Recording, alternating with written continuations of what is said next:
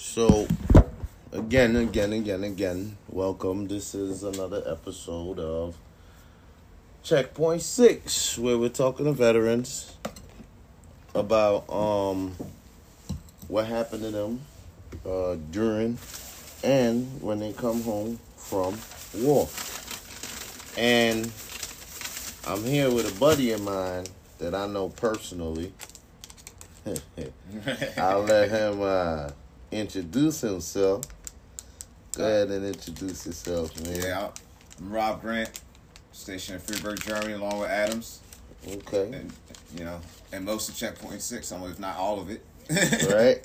You know what I'm saying? I was 63 Bravo, but I was also mixed in. I was the Scouts mechanic, so I was mixing with the Scouts.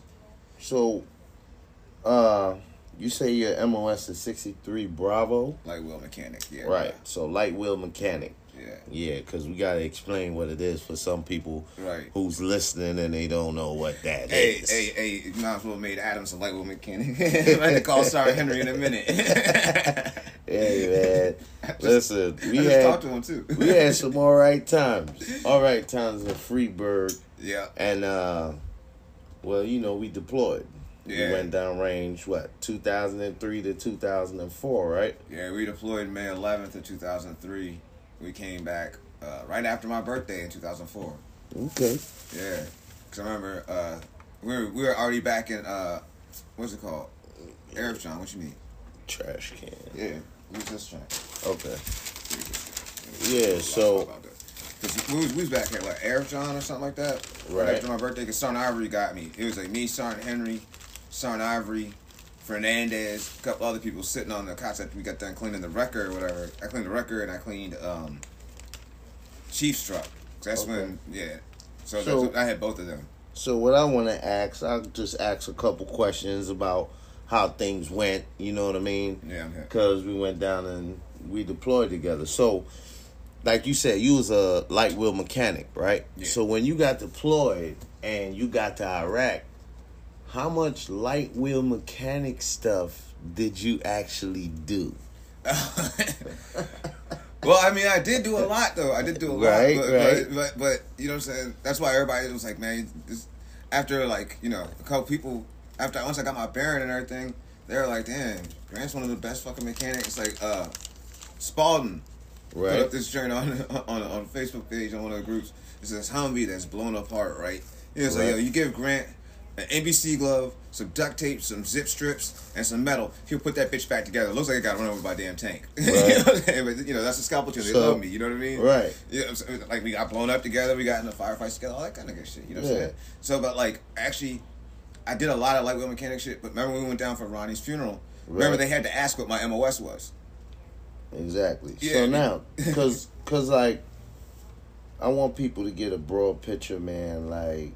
You was a light wheel mechanic, but you didn't really stay there because, it wasn't really, even though it was a lot of work to be done, we still had missions of going outside the gate. You had guard duty. Well, I was a record driver too, so no matter what, I had to go no matter what. So, boom, you was a record driver. Yeah. Now, as a record driver, oh, that was treacherous. Tell them, I want people to understand what that means when you're in Iraq. You have to go out the gate when somebody's truck is disabled, say via IED or firefight, something like that. Whatever it is. Yeah, and there's a lot of that. So, explain to us what it is when you pull up on scene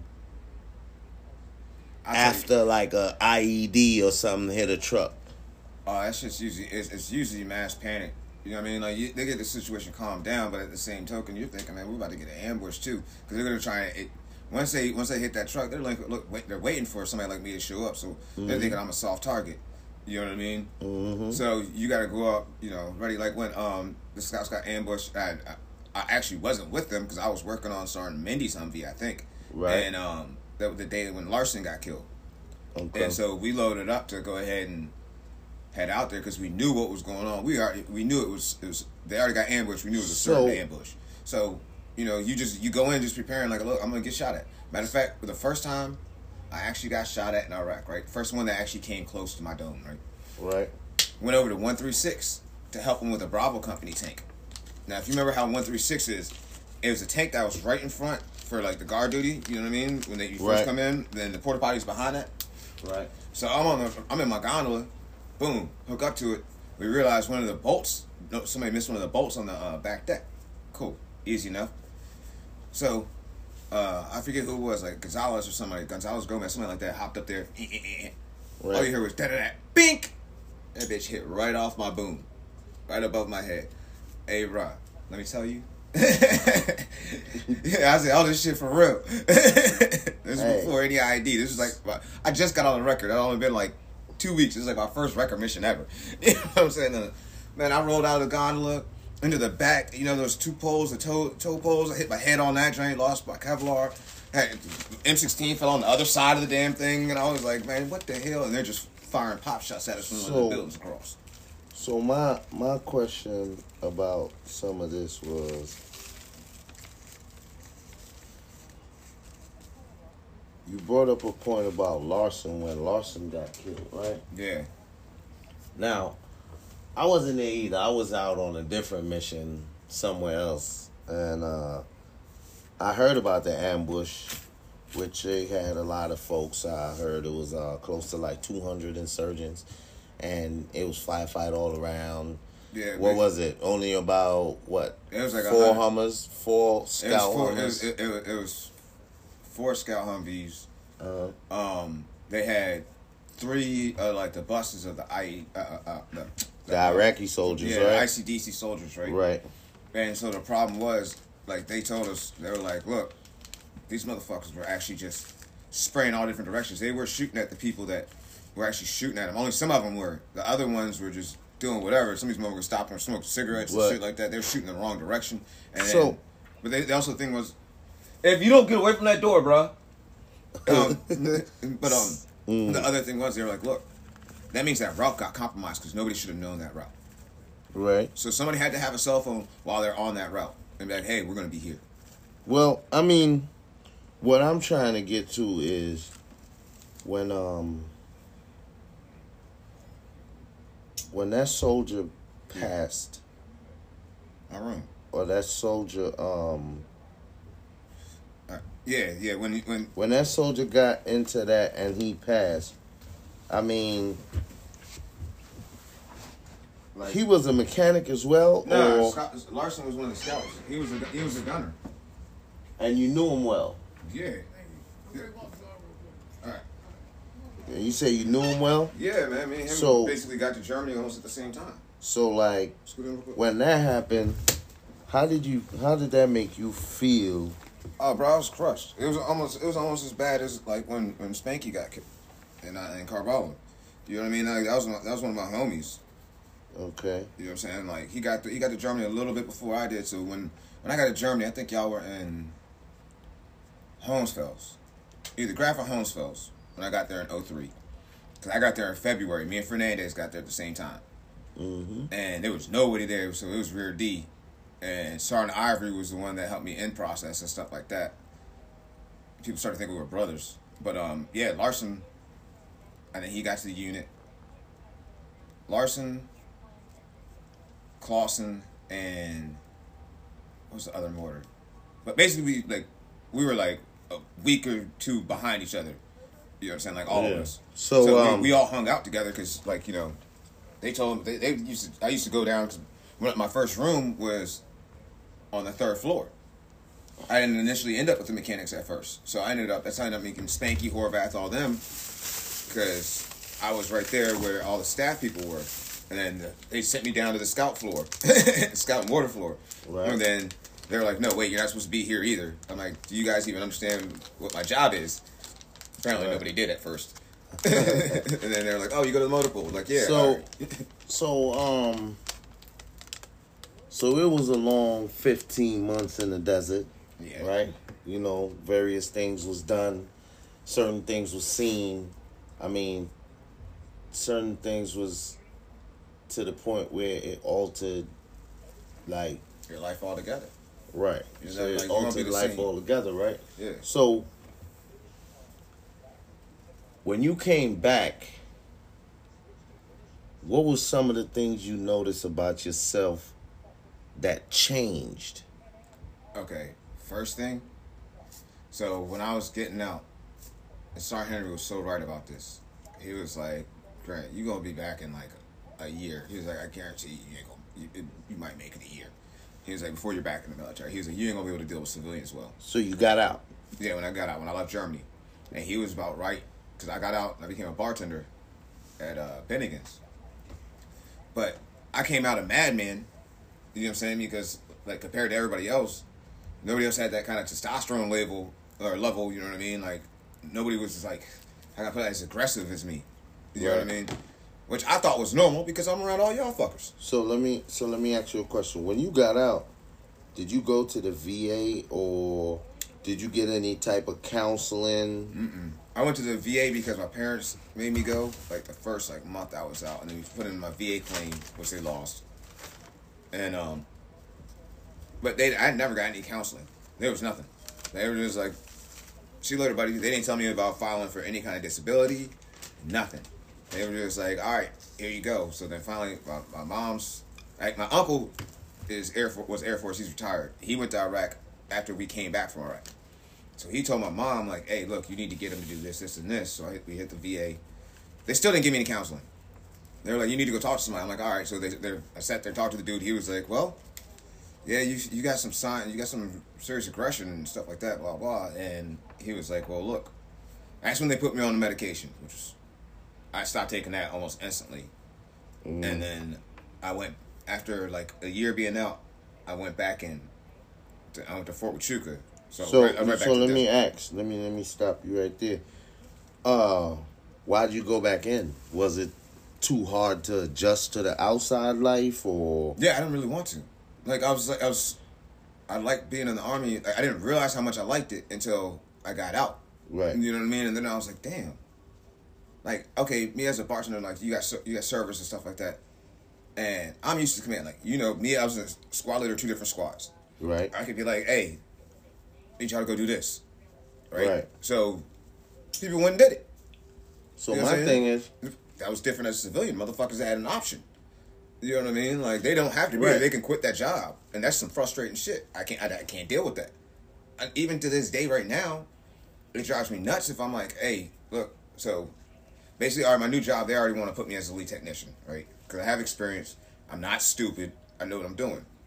But you got people that are just kind of there for a paycheck instead of there to actually get the job done. You know what I mean? I'm like, hey, so like our lead tech will be like, hey, Rob, I need this, this, and this done. All right, cool. So I'll go try and tell somebody, like we're working together. It's mostly the older guys that drive me nuts. I'm like, hey, this is what we got to do right now. It's actually just one older guy. He's like 63 years old, so I can't really tell him shit. You know what I mean? Like, he's almost about to retire. But I'm like, hey, so this is what we got to do. And instead of him just going on and doing it like, oh, why are you doing this way? Why are you doing, no, you should do it that way. No. Like, let's just get this done. So I'll take care of this, and you go do that. So don't you think because you're ex-military, you have a, I wouldn't say a wiser understanding, but you have a more drive to get the job done. You're more mission oriented. You want to get it done fast and get it out the way. So because that's how you was taught. 137 wasn't no joke. It wasn't no pushover. So it was all, hey, get it done. Let's go. That's it. Yep. Right. That's the problem I had. The guy was ex-military. He was actually stationed in Germany too, but that was back in like the 80s. He lost all that. But that's what I'm saying. So now, you're struggling because you have a certain way of doing things and civilians have a certain way of doing things, but it's not your pace. No. And this is not your fault because this is how you were trained. Yeah, I hate to procrastinate. If I know I got to do something, I want to hurry up and get it done. So let me ask you now. How long you been out? You got out a second time. Yeah. Third time. A third. So wait, you got out?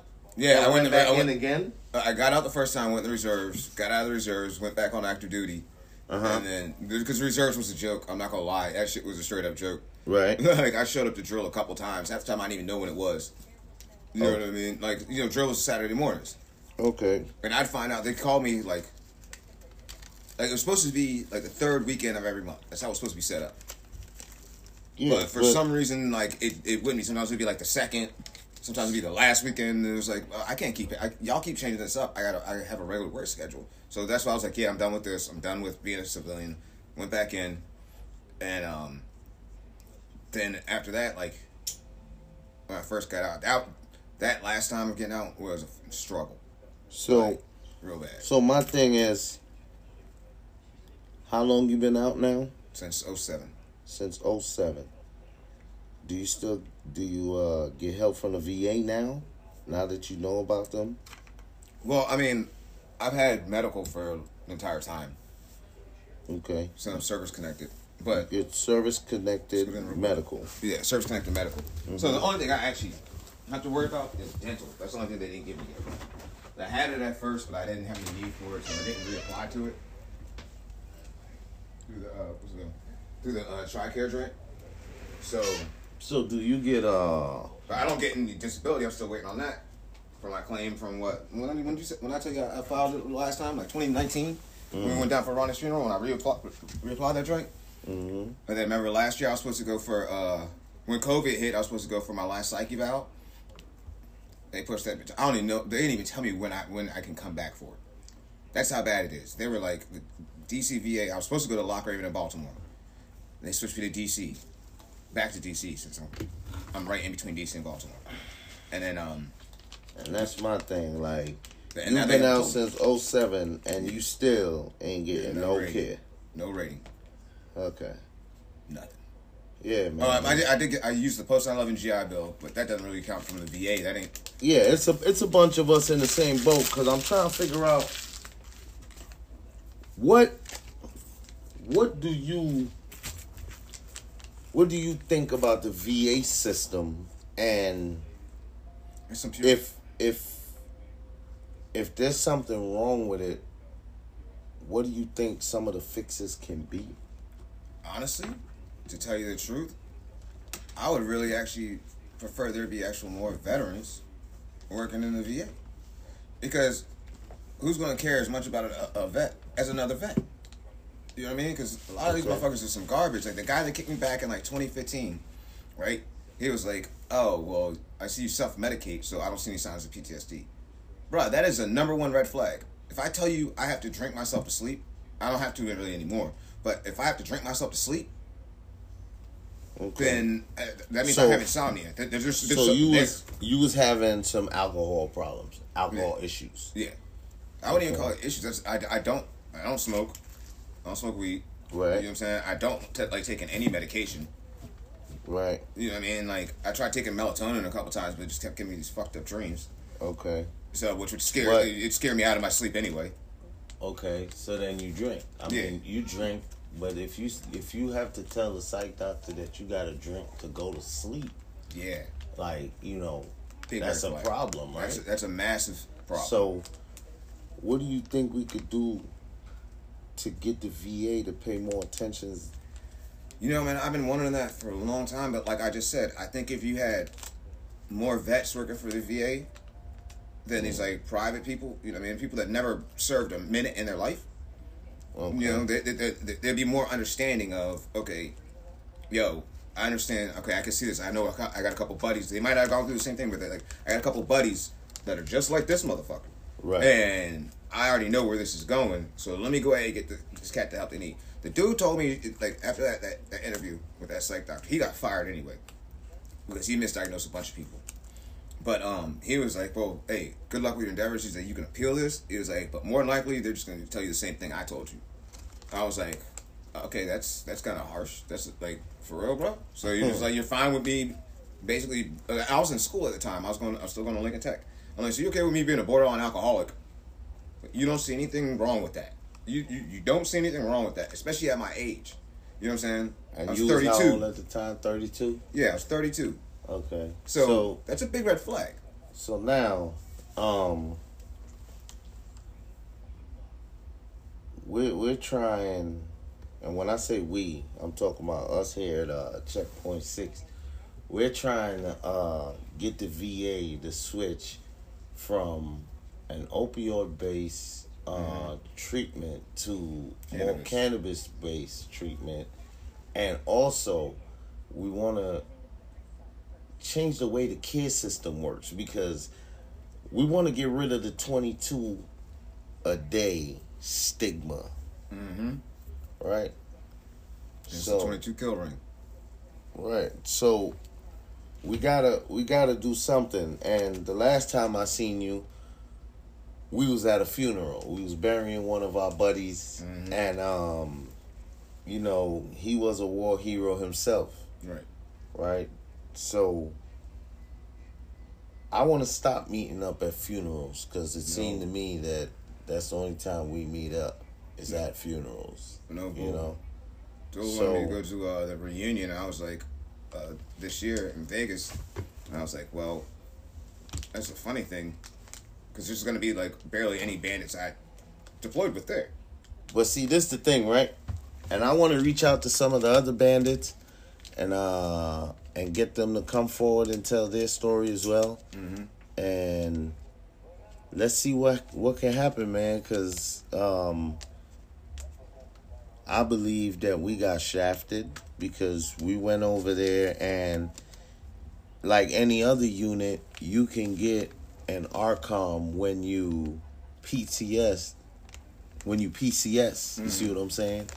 So why is it we only got an ARCOM for all the work that we did in the desert? Yeah, because what did I get? I had my class A's are back at my folks' house. None of us got ARCOMs with Valor's devices on them. No, I got the Oak Leaf cluster,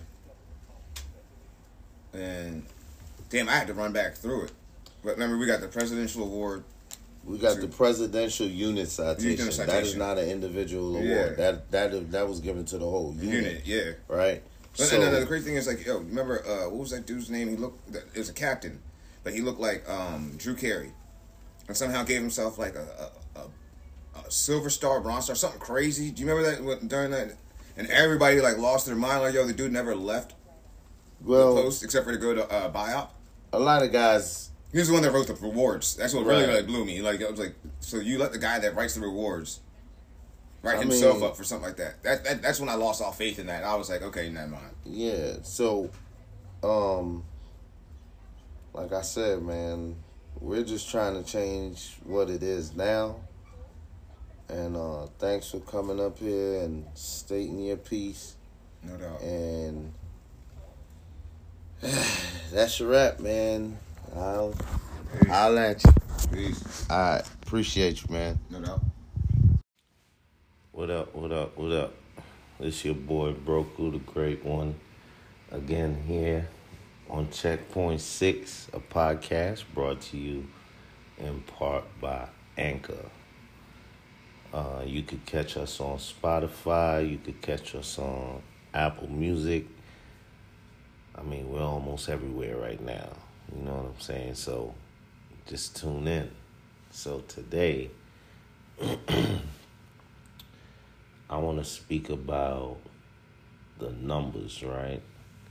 And when I say the numbers, I want to talk about that 22 a day, supposedly, that number, that infamous number. So now when they say 22 a day, for you guys who are listening, 22 a day is meaning veterans that commit suicide daily. So they're estimating that it's 22 veterans a day that commit suicide. But today I just don't want to focus on those guys, even though they're a part of the main. But what I had failed to realize, and it didn't hit me till the other day because it just happened, is what about veterans that get killed or murdered when they come home? How are they counted? You know, they're important too. So I just want everybody to pay attention to that too, man. They're a part of the numbers. They're a part of the equation, you know. And back to that 22 a day, what I want to try to do or attempt to do is dig into why you would get such a number. Let's see, and we all know what plays a part of it, right? You have TBI, which is traumatic brain injury, okay? And TBI, best explained, it's run close together with post-traumatic stress disorder, all right, PTSD. They run hand in hand. Something traumatic happened, right? So when you say something traumatic happened, you would say, okay, this guy's seen combat, you know, or let's say in a female's case, she was sexually molested, you know, things like that. That's trauma, okay? That's trauma. So those help with the number, right? Because a lot of people can't deal with that trauma, or they don't know how to deal with that trauma, and they face things alone. And the resources that we have, most resources just point us towards something else that really don't help us. It just makes it worse. Okay, so what I like, and I'm just speaking about me personally, and I self-medicate. I use cannabis. Yes, I do. And to me, it has helped me more than the opioids. Okay? Let me digress. Let me not take away from my point. So we're going back to the 22 a day, right? So now you have to think all the contributions to this 22 a day. Like I said, TBI, traumatic brain injury, right? PTSD, all right? Post-traumatic stress disorder, right? Then you have depression, right? Depression, that sunk in place. Ooh, nobody likes depression, okay? Nobody. And you got anxiety. Now, anxiety, that I believe spans from all the stuff that you've done, but you've compressed it. You've bottled it up, and that bottle is so tight, and now it's so full that it wants to pop, but you're still fighting it, right? So that's where your anxiety is. You want to pop, but you're fighting it, all right? So you need to learn how to release, but you can release that bottle bit by bit, bit by bit, instead of one big explosion, okay? So, excuse me.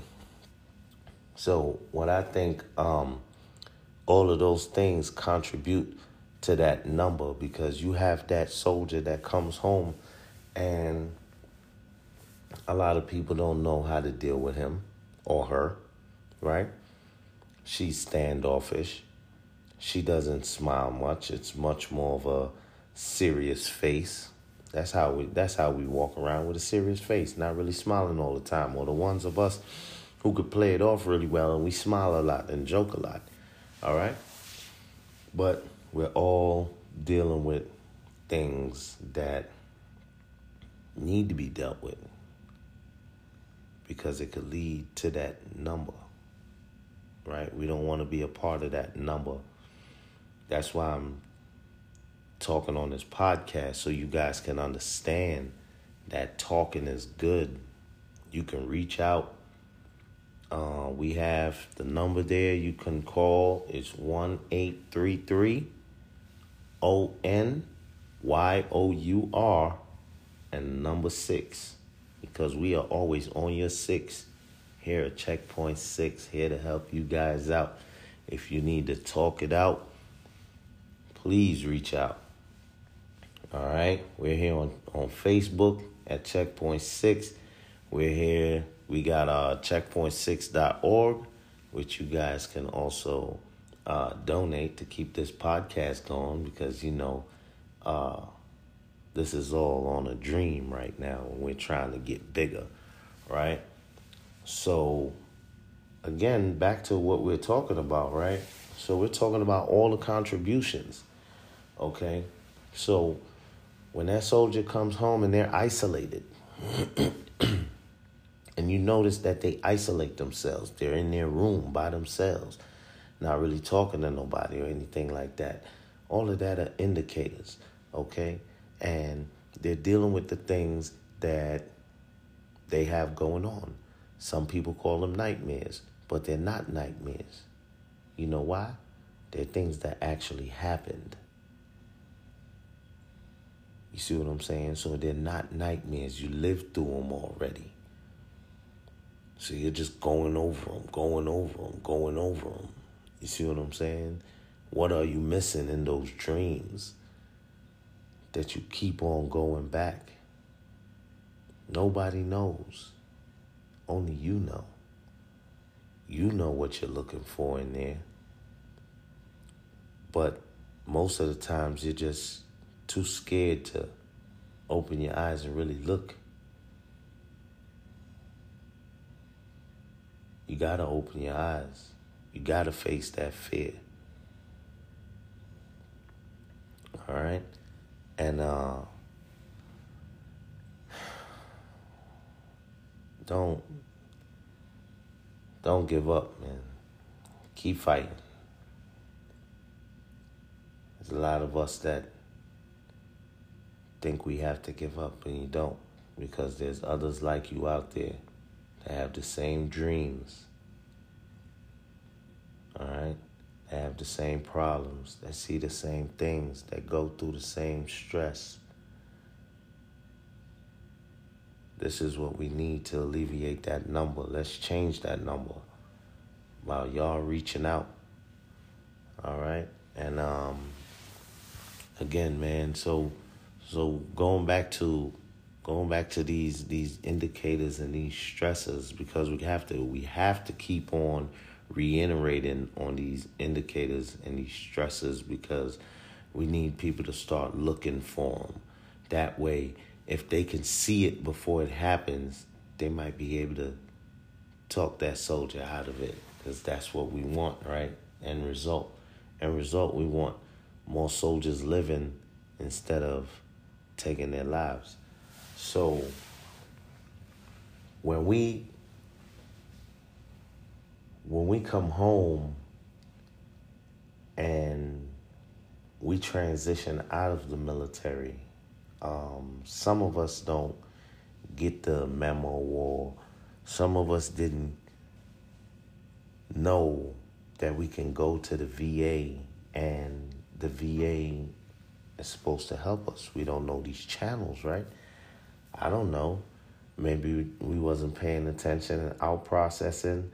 We were so eager to get out. I don't know. Or maybe some of the units lapsed in helping that soldier transition out, right? Who knows what happens? The bottom line is there is help. Yes, you can go to the VA when you get out with an honorable discharge, and they would help you get your benefits started. Yes, they would. And if you're one of those soldiers that went to war and you have a retarded number of missions that you went on over and over and over, you had no counseling when you came back from those missions, The only thing you was told was, hey, suit up. We got to go do it again, right?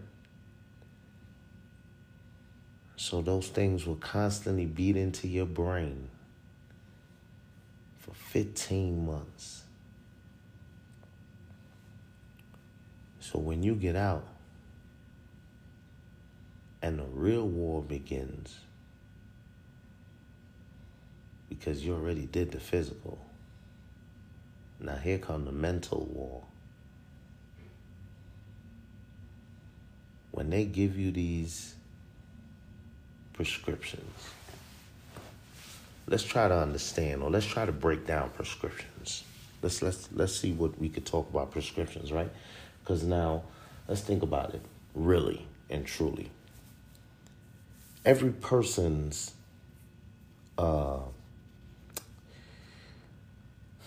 human design is different.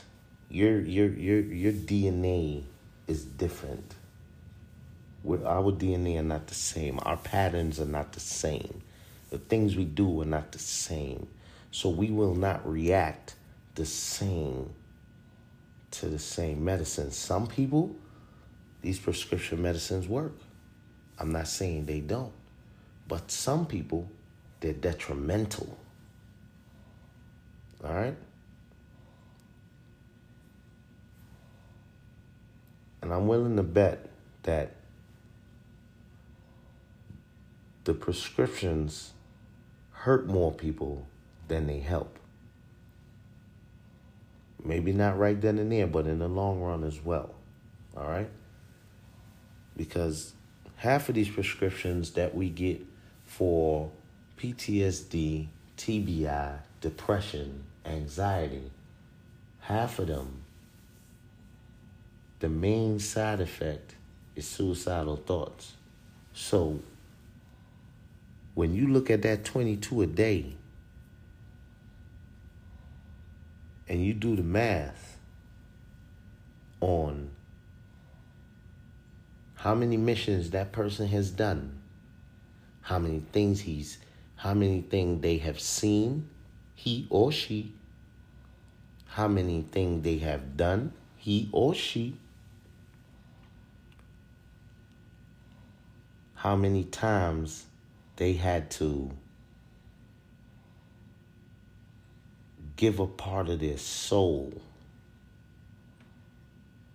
so they can come back to their loved ones, he or she.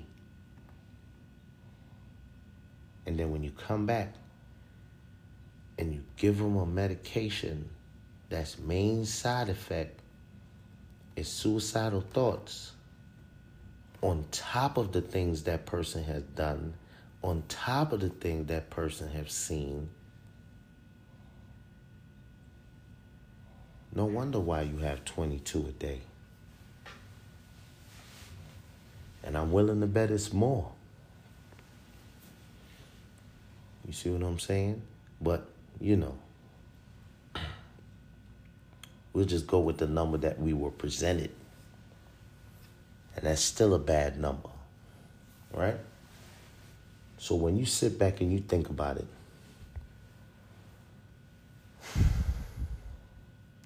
what are we really doing? What is really the cure for all these things?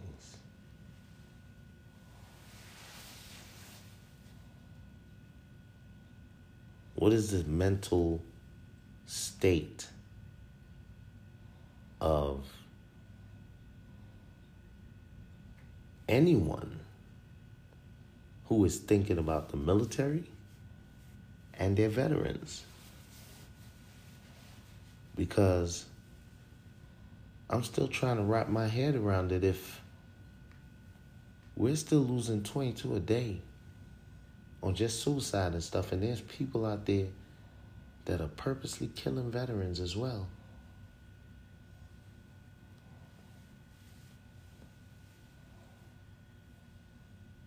Why did that person go dodge those bullets or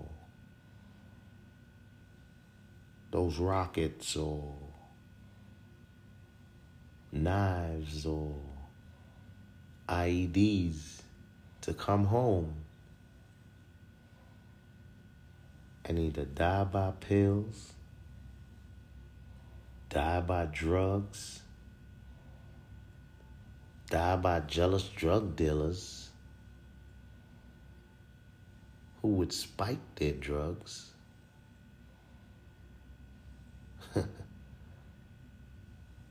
Or die by just jealous people because he gets a check from the military.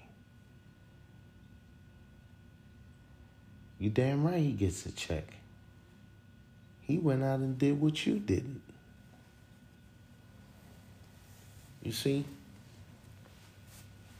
So these are issues. And one day, I hope this podcast make it to where everybody's listening and everybody decides to say, hey, we need to put a stop to this. Checkpoint 6 has an idea. And the idea would help a lot more than it would hurt.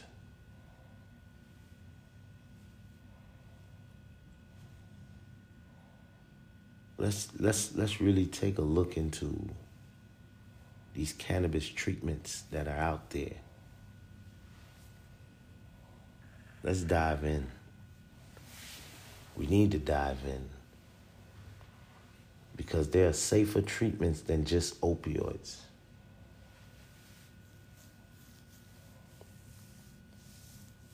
We got to figure a way to lessen this number. We need more open-minded therapists instead of the therapists that are scripted, that read off your screen. Why doesn't my therapist look me in the eye when I'm talking to him or her? They're looking at the screen. Don't look at the screen when I'm talking to you.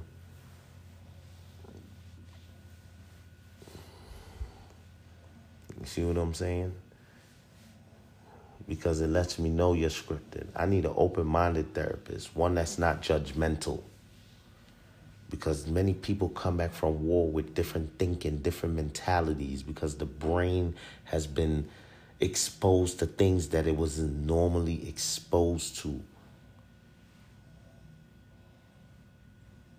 Is it mental health? Is mental retardation? Is it mental growth?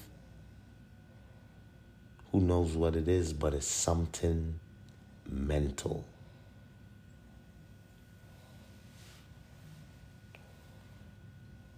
You got to really think about it.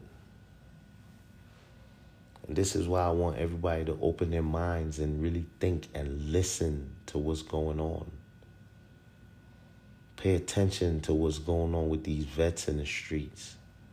The ones that are homeless, they got a story as well. You see? So that 22 a day, if that really is the number, you really have to pay attention to what these vets went through. So maybe suicide was the last option, because homicide, let's just face it, we don't want all these vets out in the streets running around killing folks because they feel a type of way. So they rather kill themselves. See? So we really have to think about the things we're putting out here. You know? Think about the people we're putting out here. Again, let's change that number. 22 a day, it shouldn't be. So when we look at the factors again and we look at all those things that are pushing us to suicidal thoughts, You got to look at family. That's like the last straw for you, right? That's like the person you want to back you up. When you're married, you're looking for your wife to have your back. You're married to somebody and you're married for years, but you don't feel like they love you. You don't feel like they have your back. You don't feel like they really care about the things that you would genuinely care for. So, to you, that person has turned their back on you, and they're just a body. So it's rejection. It's neglect. You're on an island by yourself. That's another cause for suicide. Family rejections. Or you got out other than honorable, dishonorable, can't get a job, can't support the family you were supporting while you was in, giving the army 110%. So now you're forced to be out on the street, turn into either crime, drugs, what have you. You see? These are the contributions to this 22. We have to think about what contributes to the 22 so we can stop it. Why don't we have more MWRs outside of the military for veterans when they get out, for veterans to meet up with each other and have like-minded conversations? See, things like that can start a healing process. Why aren't we at a recreational center where we can sit down and have cannabis sessions that we can sit down and talk? What if we had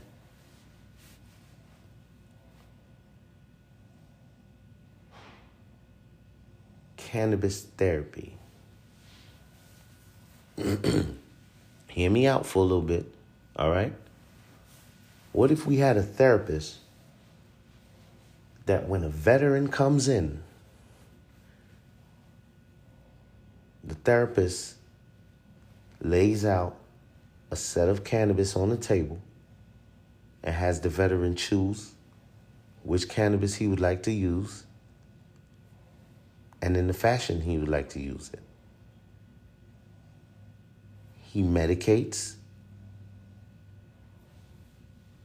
The therapist also medicates, and they sit down and have an open conversation about what's going on with that veteran. And instead of prescribing him thousands of dollars in opioids, they give him a prescribed dosage of cannabis so he can medicate at home, because they know the extent of his brain damage and it was assessed. So therefore, they give him the right dosage of cannabis so he can be relaxed at home.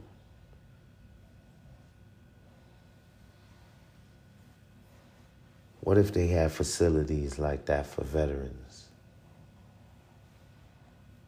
I think that number would change drastically.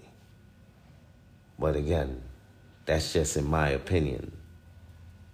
I don't know if anybody else is thinking like me, but if you are, you can let me know, man. Like I said, go ahead and hit me up on the phone number, 1-833-ONYOUR, and the number 6, because we're always on your 6 here at Checkpoint 6. Or you can hit us up on Checkpoint 6 on Facebook, okay? And we're also on YouTube. We just got our little YouTube channel established. So yes, we are on YouTube as Checkpoint 6. And again, on Spotify, Apple Music as well. and we're brought in part by Anchor. All right, folks. Again, today the topic was about the 22. What are we doing to change the number? Quick rundown. What are the causes of the 22, right? PTSD, post-traumatic stress disorder. TBI, traumatic brain injury. Depression. Anxiety, right? Some people say insomnia, but I think some people are just scared to go to sleep because they don't want to have those nightmares, aka dreams, because they're not nightmares, because they happened, right? It's something you dealt with. So, what are we doing? How are we going to fix it? These are questions that everybody has to ask, right?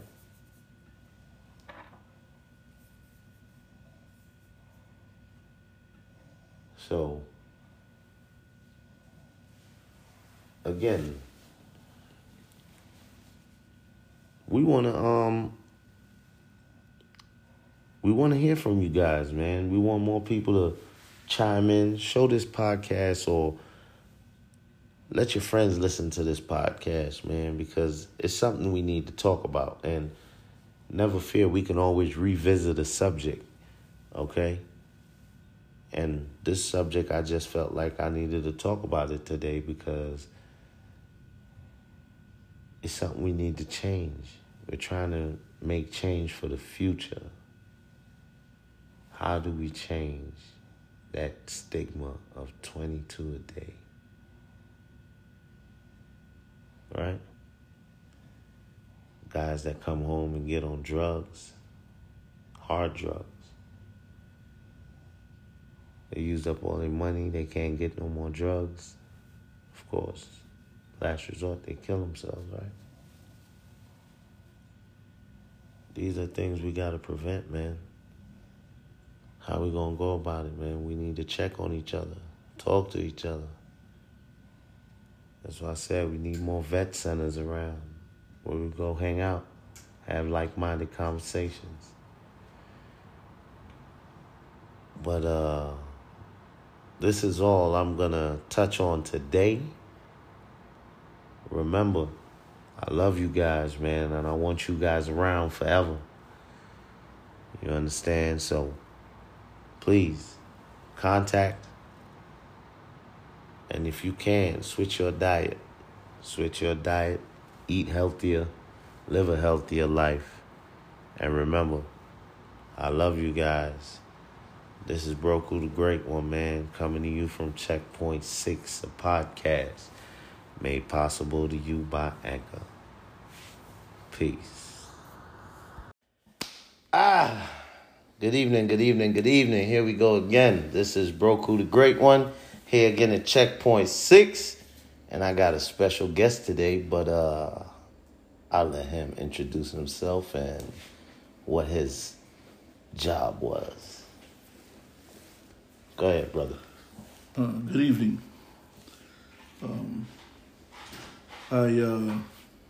My job was a 91 Bravo, which is a combat medic for the United States Army. Okay. And you mind to share with us what year did you enlist? I enlisted in 88. In 88. Nice. See, the reason why I like this particular interview because we have a different time zone from what I'm used to talking about. Normally, this time zone that we talk about is more Iraq and the more recent wars. But with a guy with your stature, 88, I want you to tell the people, like, and even me, what was the Army like in 88? Well, I officially went in 89. I did delayed entry in 88. Okay. Officially went in 89. As soon as I got out of high school, I think I was home for maybe a week before I went to basic training. Okay. at that particular time, they had just stopped the drill sergeants from actually putting their hands on you. Ooh. So the drill sergeants were saying at that time that they couldn't touch you, but they could smoke you. And they spent a lot of time making us push Mother Earth. Push Mother Earth. Yeah. You know, because we gotta always simplify. So let me break it down. Push Mother Earth. That means push-ups, push-ups, push-ups, push-ups. You gonna get strong. Yeah. You gonna get strong. Very.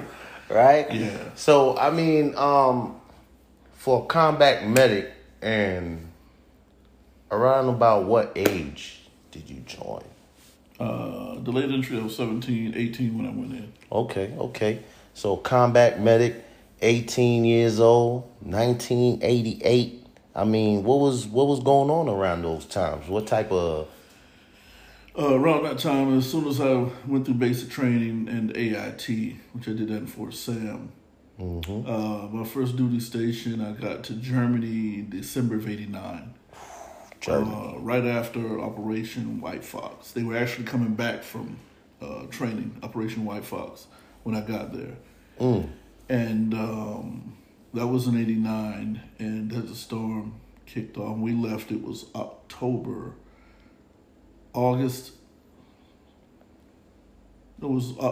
of 90 when Desert Shield kicked off. Desert Shield kicked off. Yes, Okay. I tend to forget that Desert Shield, it wasn't a conflict, but it was what caused us to go. Okay. So when Desert Storm kicked off, then that becomes you get double overseas pay for already being overseas, and then your status changes from Shield to Storm. Okay. And so I forget to do that.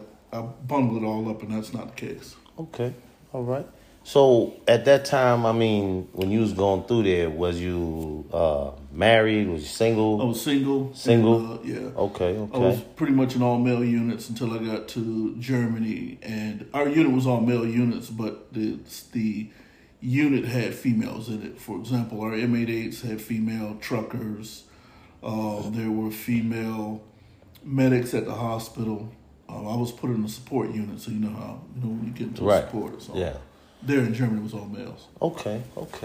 I mean, and I could just imagine, like, I was there in 2001, 2002. What was the market exchange rate then? Man, they had just moved out the dinars and flipped over the euros. Okay. So therefore, their money was higher than ours now.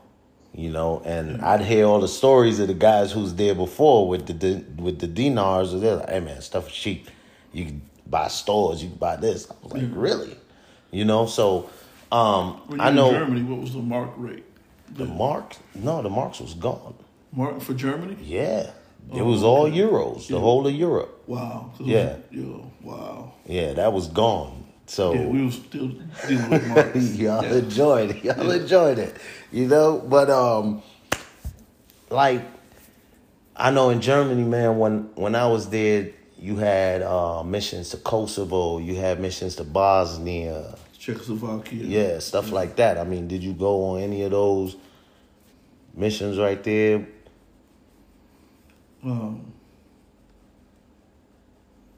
There was some activity there while I was stationed there. Okay. You want to elaborate, or it's too deep for you? It's not too deep. It's just that there was some activity when we were there. Yes. Okay. I mean, we can understand that, but like, so after that, I mean, most of your time in the military, was it after the Desert Shield stuff? Desert Storm. Well, in Desert Storm, you endured that too. Yeah. As a combat medic, I mean, what type of things can you express that you've seen or dealt with? Well, I can say I experienced the worst that one man can do to another. And regardless of, there's always going to be wars as long as we're human beings and we have different ideas and different agendas, different ideologies. There's always going to be wars because of that. But it is the worst that one man can do to another. When you take up arms against another human being, Right. it is the worst. And at the level of a conflict, these other countries like Iran and Iraq have been doing it for over 1,000 years. This is something they're used to. But it is impeccably the worst thing that one man can do to another is bring up arms to him. Right. And witnessing that at the level that I did, being, I think I was 19 years old at that time, it was 90 years, I was 19. Mm-hmm. It was mind-blowing. It was like watching TV. It didn't even seem real. As you watch it, it didn't even seem real. Right. We're the beginning of the war, when they took to the air, they were doing the bombardments. Right. You're there in a tent, and the ground is just vibrating and shaking, and just vibrating, and because we pounded them, day and night, so they didn't get a break. And but being in a tent, being 19 years old, and the ground is shaking and shaking because of what we're doing, you don't know. You've never been anything like this at this level. Right. So one of the biggest things that I can say that I was concerned and worried about is, had I learned enough to save a life? And that was my concern, Okay. Constantly going over my training. Because now it's for real. It's not just training. Not so now training. you got to put it into action. I got to put it into action. Yeah. So, after the bombardment, when we started moving, and then, we moved 3-4 days at a time with no sleep and no rest, that was mental and physically taxing on us. You're already scared. Right. You know what I mean? And that takes a lot out of you. That wears your body down because you've never been through anything like this before. Right. And then on top of that, I have to save a life. So I'm in this condition, dealing with this and having to save a life. So that was my biggest concern is, had I learned enough, will I do enough to save a life? And make the right decision to save a life. So that was my biggest concern. And that was, if I had to say I was worried about, that's what I was worried about. It was too late to...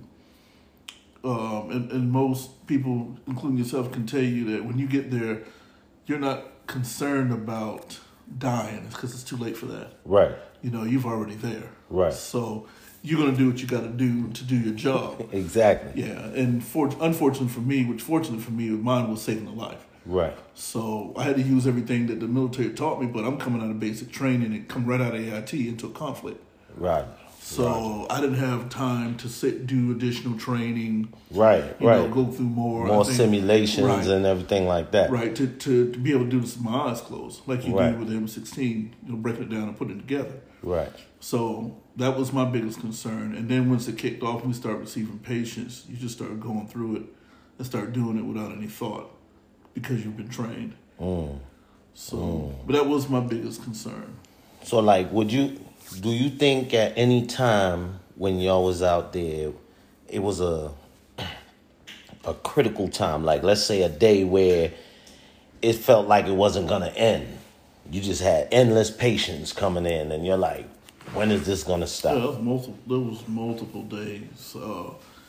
I don't know. Everybody back home, they were getting the news about 24,000 people were giving up and stuff like that. We dealt with a lot of refugees coming in. Right. So we had ambulatory patients that were walking. Okay. But I was attached to Third ID, which was frontline. Mm-hmm. And we was receiving patients. If to the ratio of, we also take care of the Iraqi. Right. Iraqis. My patient could be American or enemy. Iraqi, yeah. And I took care of both. I saw a lot of Iraqi patients, and we took care of a lot of them that came through with various different wounds, majority of them gunshot, of course. Right. Burns, dismemberments, due to arms fire. Right. A lot of patients. Then, of course, we saw things that happened. Most of it was friendly fire. Okay. Most of it So what I'm gonna attempt to do now is see if we could compare the times, right? So when I was there, the one thing I noticed was the lack of police force, the lack of fire brigade, the lack of ambulatory people. I mean, most they had was coroners, people who come take the body. That's it. Yeah, we had a Army National Guard unit, that had MP unit, that showed up to do security, but I think I saw them 1 day or 2 days and they were gone. I didn't see much of security forces. They may have had them out at a further distance than we were aware of, because we were inside the. You stayed on the fob for pretty much. Yeah, we were inside the spearhead. The top, right after Marines. Yeah. Third ID was back there behind them. Okay. And that's how we moved. Okay. So after, let's say, after you guys came back, I mean, what was it like? Like the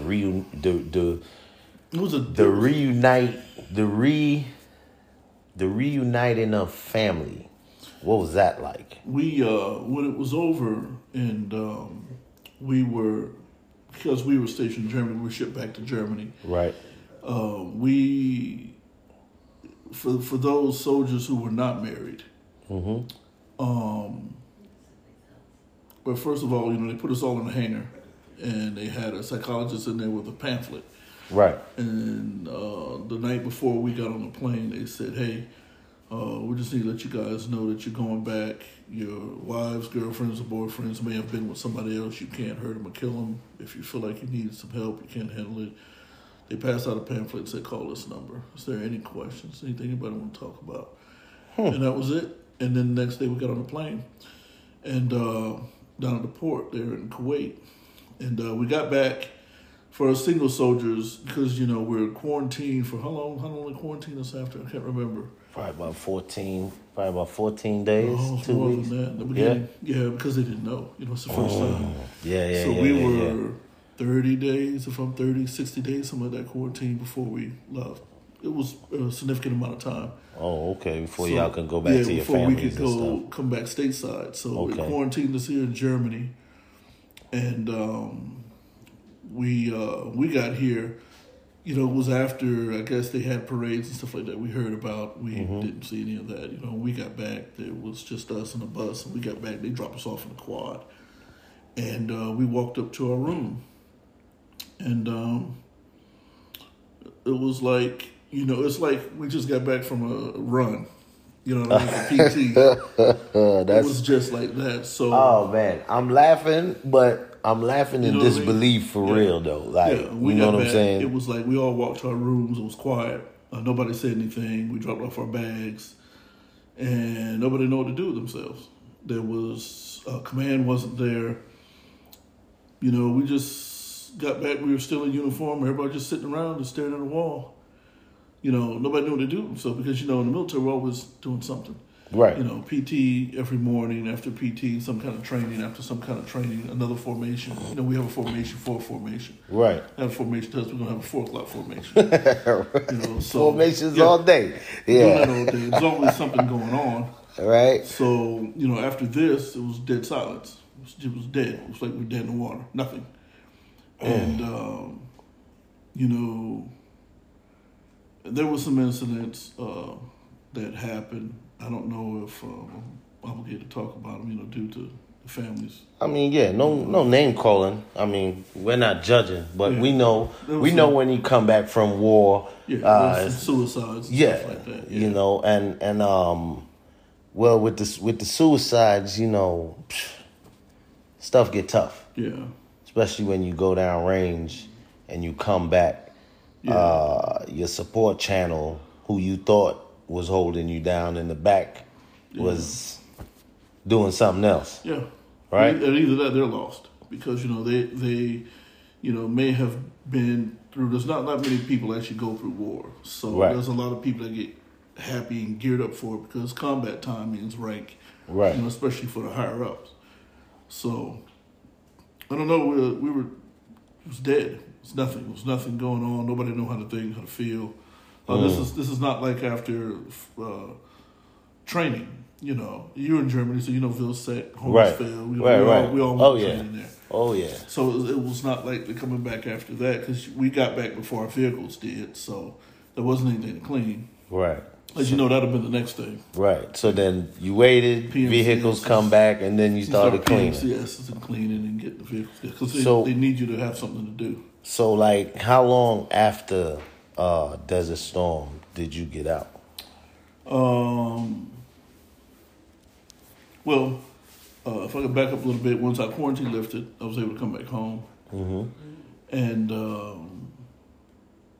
I don't know. My mom kept saying that I wasn't the same person I was, but I didn't see it. You know, I'm not on the outside, so I'm not doing a self-assessment. She kept saying that, but, you know, I mean, I expect after something like that, who will be the same as they was when they went in. Right. So I didn't really take it to any, you know, went in one ear and went out the other. I didn't really take it. Took it with a grain of salt, right? Yeah. So, I it mean, was just strange when I came home because, you know, you see people, and it's just like people that go in the military, do a stint in the military without conflict, and come home and you got people still doing the same thing. You don't. Right. It's hard to get in with them people because they're doing the same thing. Right. And see, and the thing is, like, I feel like if you go to war with a bunch of guys and then you all come back to garrison, all of you are gonna look at each other like you're doing the same thing, like everything is normal. Yeah. But to the folks, like your mom, like brothers, Old sisters, friends, old like friends, that. they'll look at you and like something's off. Yeah. You know what I mean? But we won't take that into accord not till later on, Right. when we actually finished. Right. When we actually the military. find out, that Right? we have a problem. So now, like, you did the Vilseck thing. You got back to Germany, quarantine, and then y'all came back to the States. Yes. Okay, so when you got back to the States, how long did you stay in after that? I PCS from Germany to Fort Stewart here in Georgia, and got out in '92. Okay. So when you got out, They offered an early out, and I took the early out because Okay. I had re-enlisted, and but they were cutting the they were MOSs, cutting right? retentions. They were retention, changing the yeah. because And I know. I didn't meet the qualifications for it, so I had to take it was E4 promotable or E5 at that time, and I had to take a bus to get out because I couldn't get out. They told me I didn't meet the qualifications, but I told them that I really wanted to, and they told me that's the only way I can get out. So bus down E1 if you like, just get me out. Wow. Yeah, I really want to go. It was up. Hurricane Andrew was going on at that time, and my unit had been. We were down in Miami, helping people, and the crazy thing about it is the people that we were helping, my family, was among the people that we were helping during the hurricane. So I'm down there, and then I'm running into cousins and stuff like that. I'm in uniform. Right. And we're helping them get to housing and stuff like that. So Right. can you imagine that? You're activated for a hurricane, but this is your people. Right, you're helping Yeah. actual family you're members. actually helping family right. members, so they're that really looking at you motivated- at work. Yeah. No, That man. really motivated me to want Right, do more, right? You to know? get out. Yeah. Yeah. Motivated you to get out Yeah, even faster, right? Because I need to help my family. I Right. really need to spend my time helping my family get Okay. adjusted. Okay, that's understandable. And I mean, you got out, and I mean, what was your process like as far as once you got out, transitioning to a civilian? What was that like? It was strange. You know, you are left to your own devices. When you get out, you go home. Right. So I'm home with my duffel bag and some of the uniforms and some of the clothes I had until my home goods shipped. My stuff shipped from Germany. And strange, you're still waking up at 5:30, 6 in the morning because PT is in your head. Right. PT, but you're not going to do it because one of the first things you tell yourself is, "I'm not getting up early again." Right, But I'm done with this shit. Right. But you get up anyway. Right. Because your body is... Again, that's what I tried to explain to people. I had an earlier segment where I was talking about how our patterns of sleep and how much sleep we got and the way we were sleeping. You know, I was a cook, so it was different for me. I was up at 3:30 in the morning. Yeah. I probably lay down at 7 at night, and whatever the case may be, right? So when I came home, it was the same thing. Like, I still jump up at 3:30, ready to go, and then turn around like, wait a minute. Yeah, because what people I'm don't not understand doing this is nonsense. what people don't understand about you guys, and the reason why I know is because we work hand in hand when we had to go to the field and set up Right. cooks. And then on top of that, you guys are best friends. That's who Right. you make sure. There's two people, the mechanics and the cooks. Oh, make you sure got they're to make sure you're good with the cooks, But baby. what people don't understand about you guys is you have prep. Right. And so cooking time, the cooking and serving. The cooking time is a significant amount of time. The serving is a very small amount of time, a very small amount of what you guys do. Right. It's a serving. Right. Because once breakfast, you're already prepping for lunch. And then once lunch comes in, you're already prepping for dinner. Exactly. People don't know that. People that don't understand how things work, especially different departments, they're going to look at it as like, okay, we got the cooks over there, have them do guard duty. You know what I mean? They Right. don't understand how it works. Right. And cooks had to do guard duty, Yeah. even though Medics they did. were cooks. Yeah. Medics did it. Yeah. You know, everybody had to play their part. Yeah. Right? Because we're all soldiers first. Exactly. Yeah. Exactly. So again,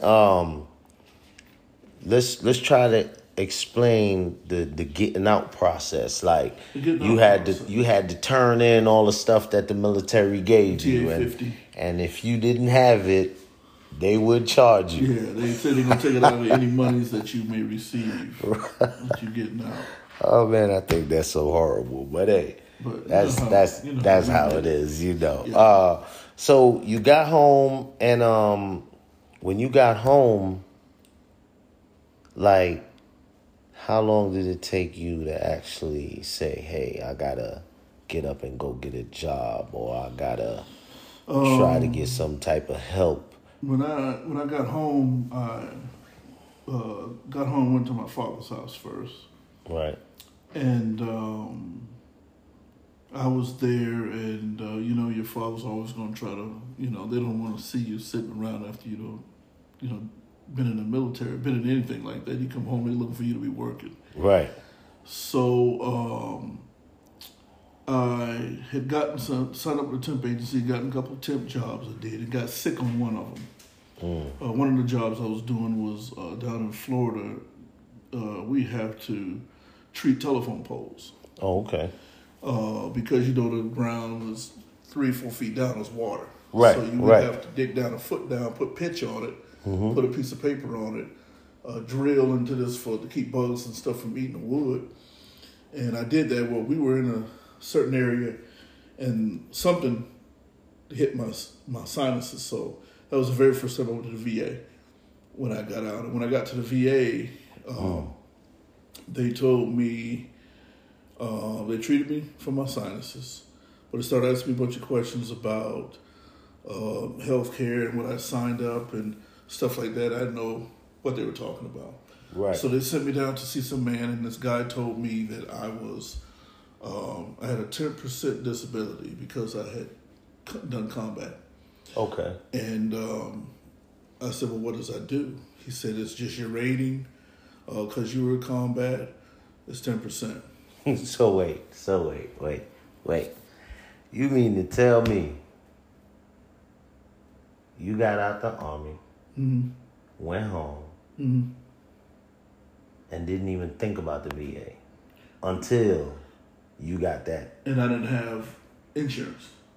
So the only thought that came up, nobody had told me about going to the VA. No one told me. No one told me that I had VA access. So And guess so who told check me, this out. Guess who told me to go to VA? My mother. So now I'm going to reiterate this for everybody to hear. I'm going to say it again because you know why? This is one of the most important points.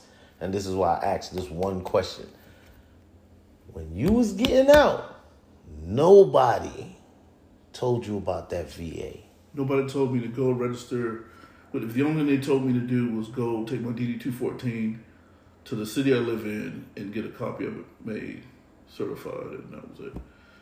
So I had never done anything. Never. The only thing that pushed me to the VA was my mother. She told me to go down there because I was sick. And of course, I didn't have insurance because I wasn't working. Right. Go down to the VA and they'll see you, and that's what prompted me to go down to the VA. So but still, at that point, I don't know that I can come back. I don't know. So walk me through this journey, cause man, like a lot of people is going through this, even right now. You'd be surprised that from your time, we're talking about from 88 on forward, and that still hasn't changed. Because I just talked to 2 vets prior to you, and they said the same exact thing, that they did not know that they can go to the VA when they got out. Nobody told them. No, it wasn't conversation. There wasn't any paperwork that states that you can go here for health care or to go register for health care. There was nothing. When they let me out and let me go home. So there was no talk of it. Except my mother was the only reason why I went. And when I went, then even when I went in and got treated, nobody at the VA said, hey, anything else, you come back to the VA and stuff like this. They said, make a call. If these meds we give you, you're feeling sick or ill or something happened, give us a call back. So even after that, there isn't anything or anyone that says you have health care. You can come up here and be treated or seen if you have any problems. Like I said, the only thing that they did was send me to a guy, and this guy told me that I was 10%. But he didn't tell me what I could do with it. He didn't tell me. He said I got 10% because I was combat related, and he didn't explain to me anything. So I didn't follow up with him after I left the VA. My biggest thing was trying to find a job, and I went through multiple, just one endless job to the next, trying to fit in. So, what's your rating like today? Today I'm 100% today. And I got my rating late. I probably could have been, when I first found out about compensation and actually getting help was in 2010. And hold on. From the 19s to 2010. 2010 is when you found out that I needed help and I probably should be getting help. And then you could actually, there's also compensation claim that you can get for your, stuff that you've been dealing with. But still at that point, I didn't even know what it does. What is the full extent? Yeah, what's the purpose? What's behind it? Because I went to the Veteran Affairs office in Phoenix, and they gave me a sheet of paper, one of those veteran docs. Mm-hmm. And, well, actually it was like 3 or 4 pieces, and I had to fill front and back as much as information I can and turn it in, and that was my claim. Mm. And I got a phone call one day, and a young lady on the phone and asked me, did I put in a pension claim? I know I didn't retire, so I told her no. She said thank you and hung up. So I didn't know that she was calling for the compensation and pension. She asked me, did I put in a pension claim? And my understanding of pension claim is retirement. Right. You get a pension from retiring from a job. Right. So when she called me that you put in a pension claim, I said, a pension claim with who? She said, this is Veteran Affairs. I said, no. She said, okay, thank you, and hung up. Didn't ask me any other further questions. And that's the first time that my paperwork went in and it was denied. And I didn't know, what it was or why it was. What else you had? And I'm still waiting on this claim. Okay. So I had hooked up with the Foreign Legion. Mm-hmm. And I sat down with a lady, and she, someone else had told me, another vet, right, had told me that they were with the Foreign Legion. You need to go in here, you need to see, gave me this lady's name, and I sat down with her. She kept saying, oh my God, you could have did this. Oh my God, you didn't fill out such and such. Oh my God, you didn't do this. This is where you could have been. She says, look, I'm going to help you fill this out. This is what I need from you. And I gave her what she needed. Sat down in the office with her, and she asked me tons of questions as she was filling out my initial claim, my secondary claim. Right. Of course, this is after you only got 12 months before you can go in and Resubmit it. Yeah, resubmit Okay. because you'll have if you do it within the 12-month period, of course you get back paid to 2010. So this was about 2 years after that. Right. She kept saying, "Oh my God!" So she filled it out, told me she submitted everything, Okay. and I didn't hear anything, didn't know nothing about it.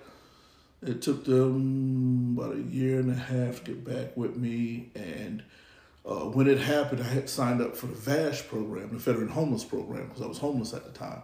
Okay. And I had signed up for the VASH program, and the day that I got my apartment is the day that claim came through, and I got approved. And it was just out of the blue. Okay. You know, it was back before they were doing I guess they did a CEP exam.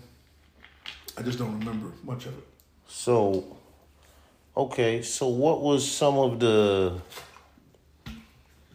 I guess I want to say, diagnosis they came up with? PTSD, severe. Okay. Severe depression, severe anxiety,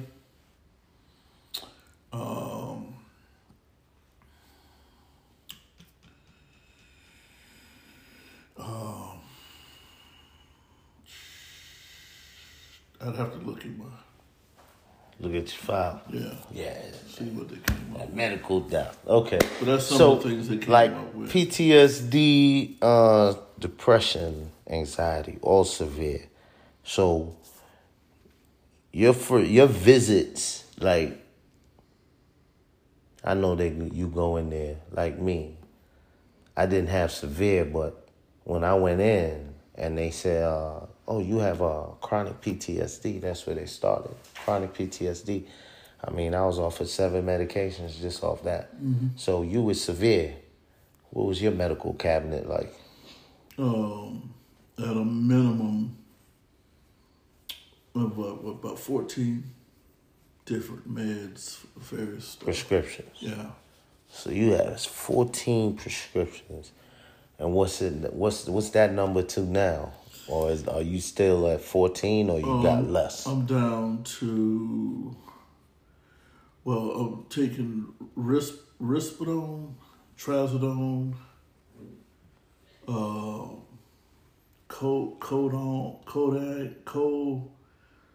codeine, something. All these are antipsychotic. Right. Meds. Yeah, meds. Okay. And the risperidone and the CONIDOAA something. Those two are for PTSD, for nightmares, and the trazodone is for sleeping and anxiety. Mm-hmm. And I have something else for anxiety as well. Mm. So I'm down to about, how many meds I'm down to? About maybe 5, I think I'm down to About 5? But they're Max dosage is strong. no, they're not max, but Okay. they're stronger Pretty than strong. what I was taking before. Yeah. Okay. So, I mean, that's one of the things we like talking about at Checkpoint 6, man, because a lot of military folks, we come back and when we get these diagnoses, they always try to put us on some type of pill or something of that nature. I mean, I don't know. You've been on these pills for a while now. What are your feelings? And are you looking for other treatments, or are you just gonna stick with this? We're always looking for other treatments because, as convoluted as your mind is, taking all these meds and foggy all the time, you don't like living that way. You're a human being. Your body wasn't designed to do that. Right. Regardless of what they say, regardless of how depressed I am, I'm not stupid. Right. So we're always looking for, and thank God for my wife. We're always looking for alternative treatments to kind of clear your head, to handle the anger Right. issues. We're always looking for something more, something that your body can actually handle, because we believe that taking this stuff here is going to deteriorate our brain cells in our body, at some point. or if we don't, develop a weird cancer.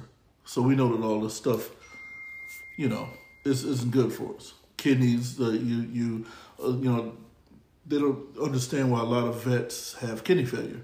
Well, this stuff here, the liver, between the liver and the kidneys, have to filter all this crap out. And those pills, what holds them together? I'm a medic. So what holds the pills together is a binding material that they don't talk about, that's in those pills, that your body has to process through, that's not passed as waste. So it doesn't leave your body. It's a binding material. So when you really research the stuff that we're taking, where does that go? Because it doesn't pass. So yes, we always look for alternative means. And, you hear about a lot of stuff. And cannabis is one of the largest ones out there. CBD oil. They've been treating children that have seizures with CBD oil, and it's been very effective. right.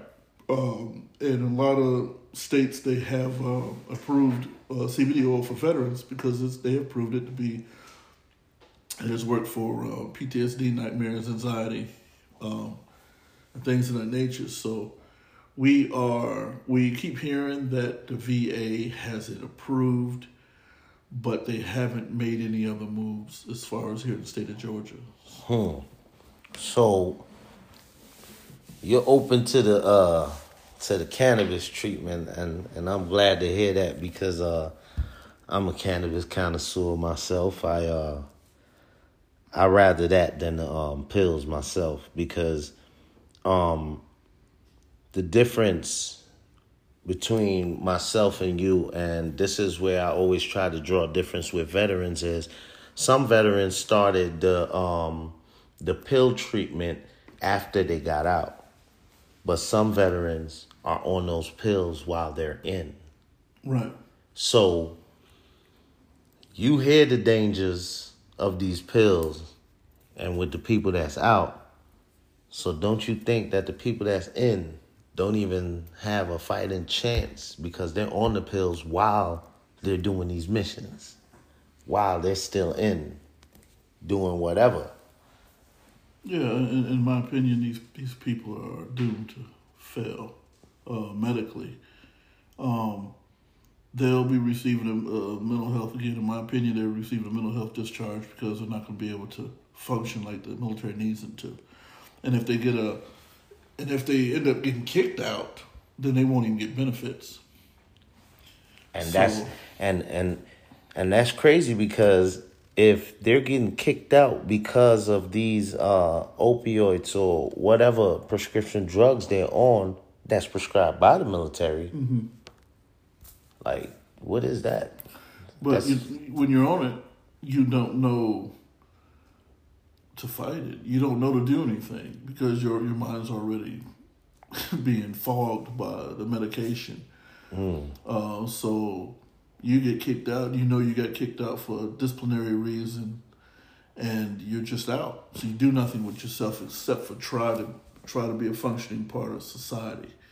So you become, you're one of the ones that get slipped between the cracks.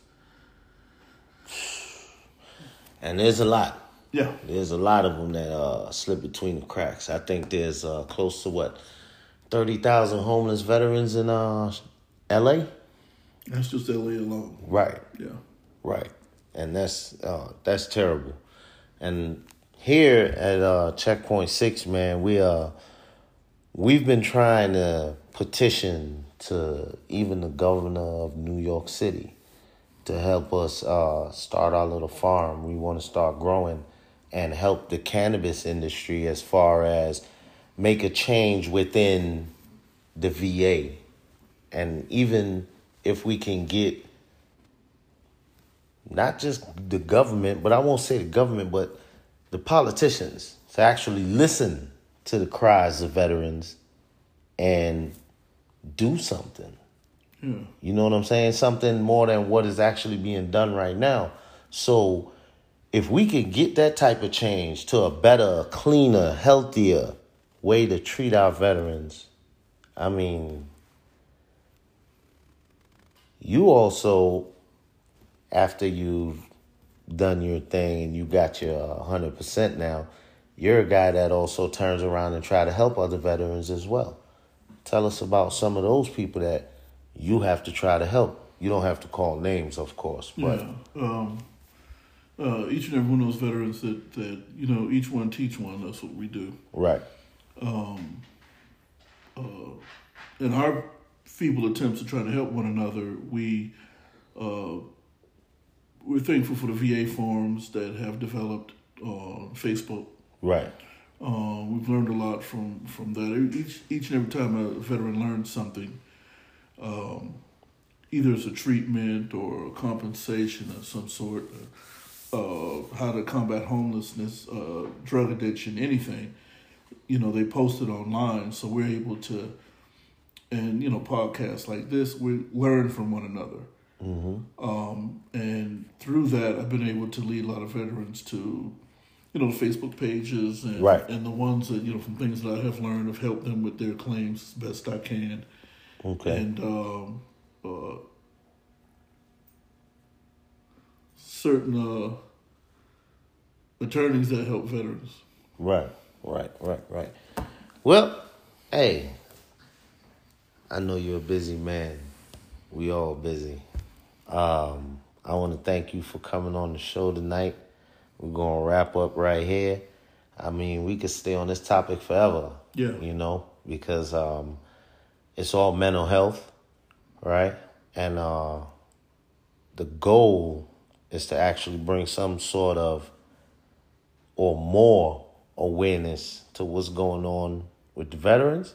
And I mean, of course, this is not something that's only plaguing veterans, because right now, if we look at the whole country, man, I think mental health is a big issue. Oh, yeah.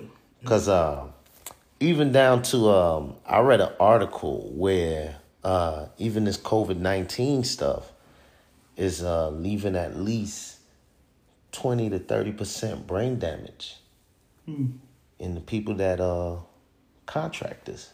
Yeah, this is pretty serious. But, like you said, it's not just the veterans. The veterans' families are also affected. Exactly. When they're dealing with the veterans and mental health and wives, kids. The children that, because it's not just what we've physically been through mentally. It's all the inoculations that we receive when we go overseas. Right. A lot of people forget about that, but we got stuff in us, especially for the Iraqi war, that was never tested. Right. Anthrax, for example, is one. Right. So, smallpox. Yeah. This stuff was developed as something that keep us from getting it, but it hadn't been tested on anything. Right. So, the children that are from the veterans of these foreign wars that have developed autism, weird cancers. Like my son developed a weird cancer, and he's deceased now. And sorry to hear that. We were just talking about that the other day. I felt like, because no one in his family, my side of my family, had that type of cancer. And what made me think about it is when they tested me to become a bone marrow recipient for them. Right. Then I thought about what I had gone through. Would I be the proper recipient for him? Right. You know what I mean? Right. But unfortunately, we didn't get that point because he succumbed to cancer. But it was just something that, we were thinking about just the other day. Was I the catalyst for it? So. You see, and those are things that'll plague us. Yeah. It'll haunt us. It'll make us feel like crap for the soft air people. Yeah. Yeah. You know what I mean? So. Yeah. But I do appreciate your time and the time. Yeah, man. I appreciate your time even more. All right. And let me wrap up here, man. I appreciate you coming on the show again. This is Checkpoint 6. For all you people that are going through things out there, don't be ashamed. Don't be afraid. You can reach out. The number again is 1-833-ONYOUR-6. All right, press option 2 for me, and you can schedule yourself to come on the show anytime. Talk about what you need to talk about. Get it off your chest. All right, so y'all have a blessed night, man, and we love you guys, and this is Checkpoint 6. We're out of here. Good evening, good evening, good evening. Here we go again. This is Broku the Great One. Here again at Checkpoint 6. And I got a special guest today, but I'll let him introduce himself and what his job was. Go ahead, brother. Good evening.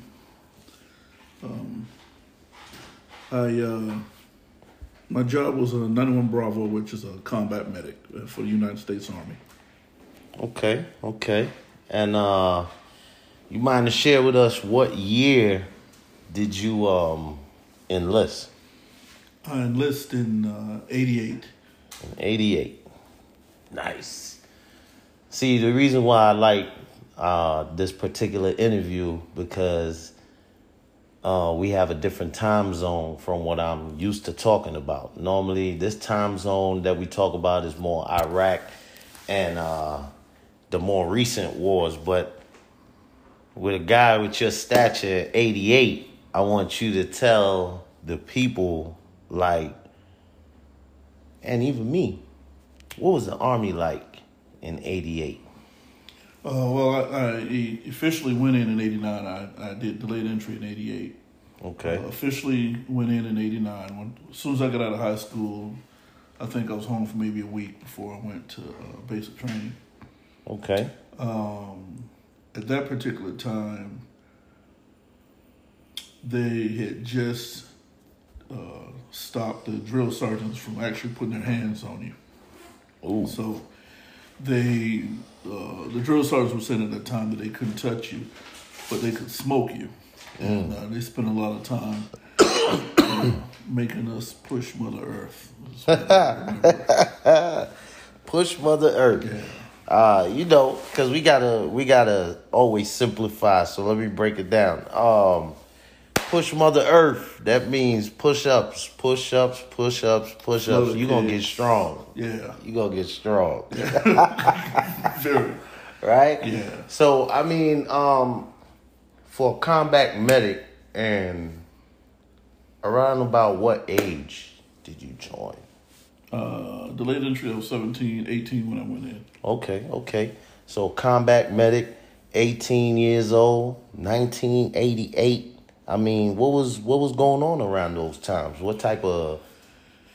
Around that time, as soon as I went through basic training and AIT, which I did that in Fort Sam, my first duty station, I got to Germany December of 89.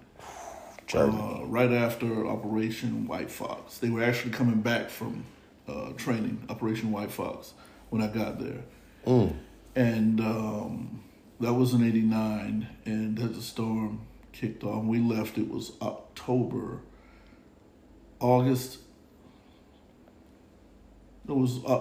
of 90 when Desert Shield kicked off. Desert Shield kicked off. Yes, okay. I tend to forget that Desert Shield, it wasn't a conflict, but it was what caused us to go. Okay. So when Desert Storm kicked off, then that becomes you get double overseas pay for already being overseas, and then your status changes from Shield to Storm. Okay. And so I forget to do that. I bundle it all up, and that's not the case. Okay. All right. So at that time, I mean, when you was going through there, was you married? Was you single? I was single. Single? Yeah. Okay. I was pretty much in all male units until I got to Germany, and our unit was all male units, but the unit had females in it. For example, our M88s had female truckers. There were female medics at the hospital. I was put in the support unit, so you know when you get into support. So yeah. There in Germany was all males. Okay. I mean, and I could just imagine, like, I was there in 2001, 2002. What was the market exchange rate then? Man, they had just moved out the dinars and flipped over the euros. Okay. So therefore, their money was higher than ours now. And I'd hear all the stories of the guys who's there before with the dinars. And they're like, "Hey man, stuff is cheap. You can buy stores. You can buy this." I was like, "Really?" So when you I know in Germany, what was the mark rate? the mark. No, the marks was gone. Mark for Germany? Yeah. It was all Euros, the whole of Europe. Wow. Yeah. Wow. Yeah, that was gone. So Yeah, we were still dealing with marks. y'all enjoyed it. Y'all enjoyed it. You know, but like I know in Germany, man, when I was there, you had missions to Kosovo, you had missions to Bosnia, Czechoslovakia. yeah, stuff like that. I mean, did you go on any of those missions right there?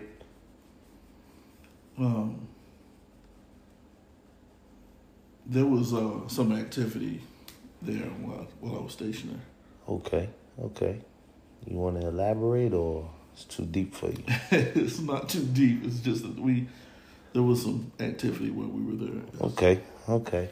I mean, we can understand that, but you know, like, so after that, I mean, most of your time in the military, was it after the Desert Shield stuff? Desert Storm. Well, in Desert Storm, you Yeah. endured that too. Yeah. As a combat medic, I mean, what type of things can you express that you've seen or dealt with?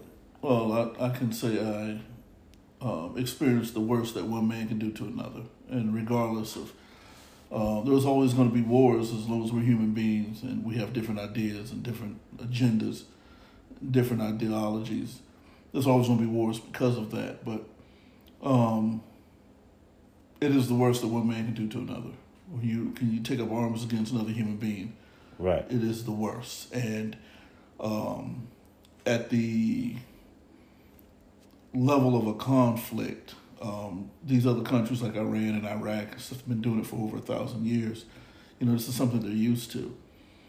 But it is impeccably the worst thing that one man can do to another is bring up arms to him.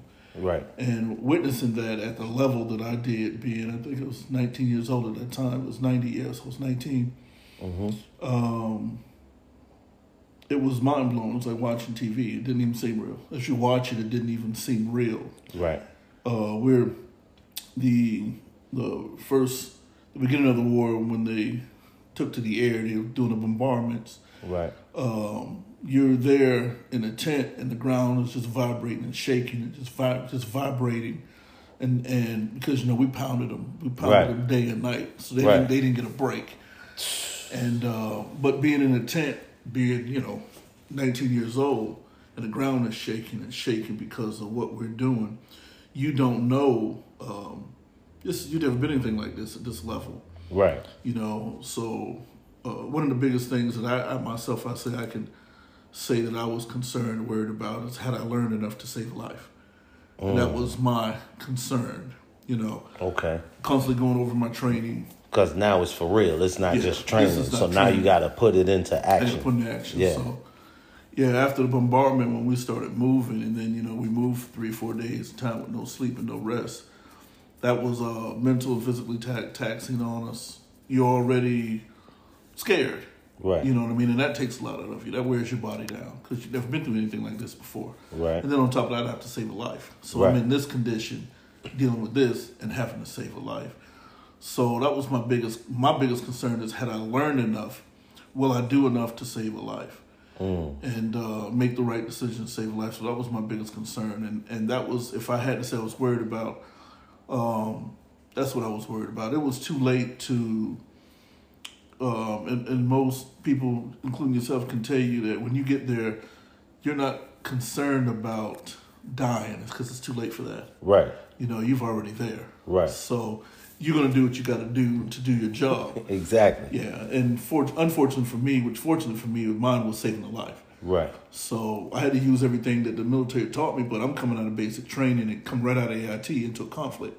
Right.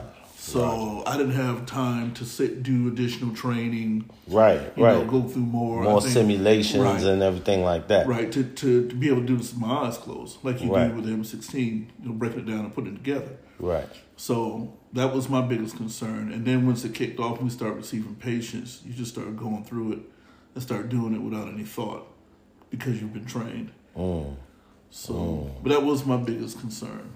So, do you think at any time when y'all was out there, it was a a critical time, like let's say a day where it felt like it wasn't gonna end. You just had endless patients coming in, and you're like, when is this gonna stop? Yeah, there was multiple days.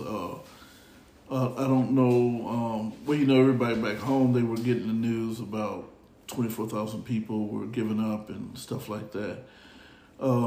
We dealt with a lot of refugees coming in. Right. So we had ambulatory patients that were walking.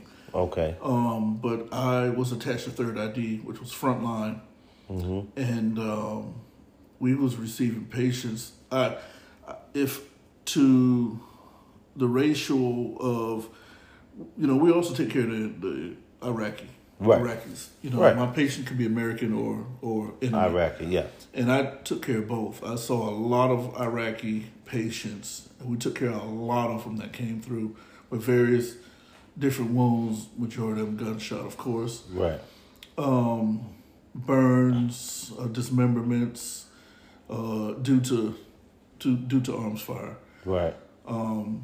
A lot of patients. Then, of course, we saw things that happened. Most of it was friendly fire. Okay. Okay. Most of it we went. So what I'm gonna attempt to do now is see if we could compare the times, right? So when I was there, the one thing I noticed was the lack of police force, the lack of fire brigade, the lack of ambulatory people. I mean, most they had was coroners, people who come take the body. That's it. Yeah, we had a Army National Guard unit, that had MP unit, that showed up to do security, but I think I saw them one day or 2 days and they were gone.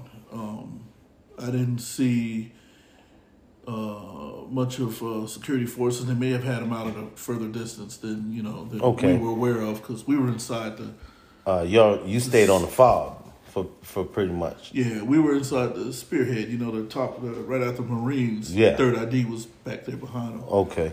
And that's how we moved. Okay. So after, let's say, after you guys came back, I mean, what was it like? Like the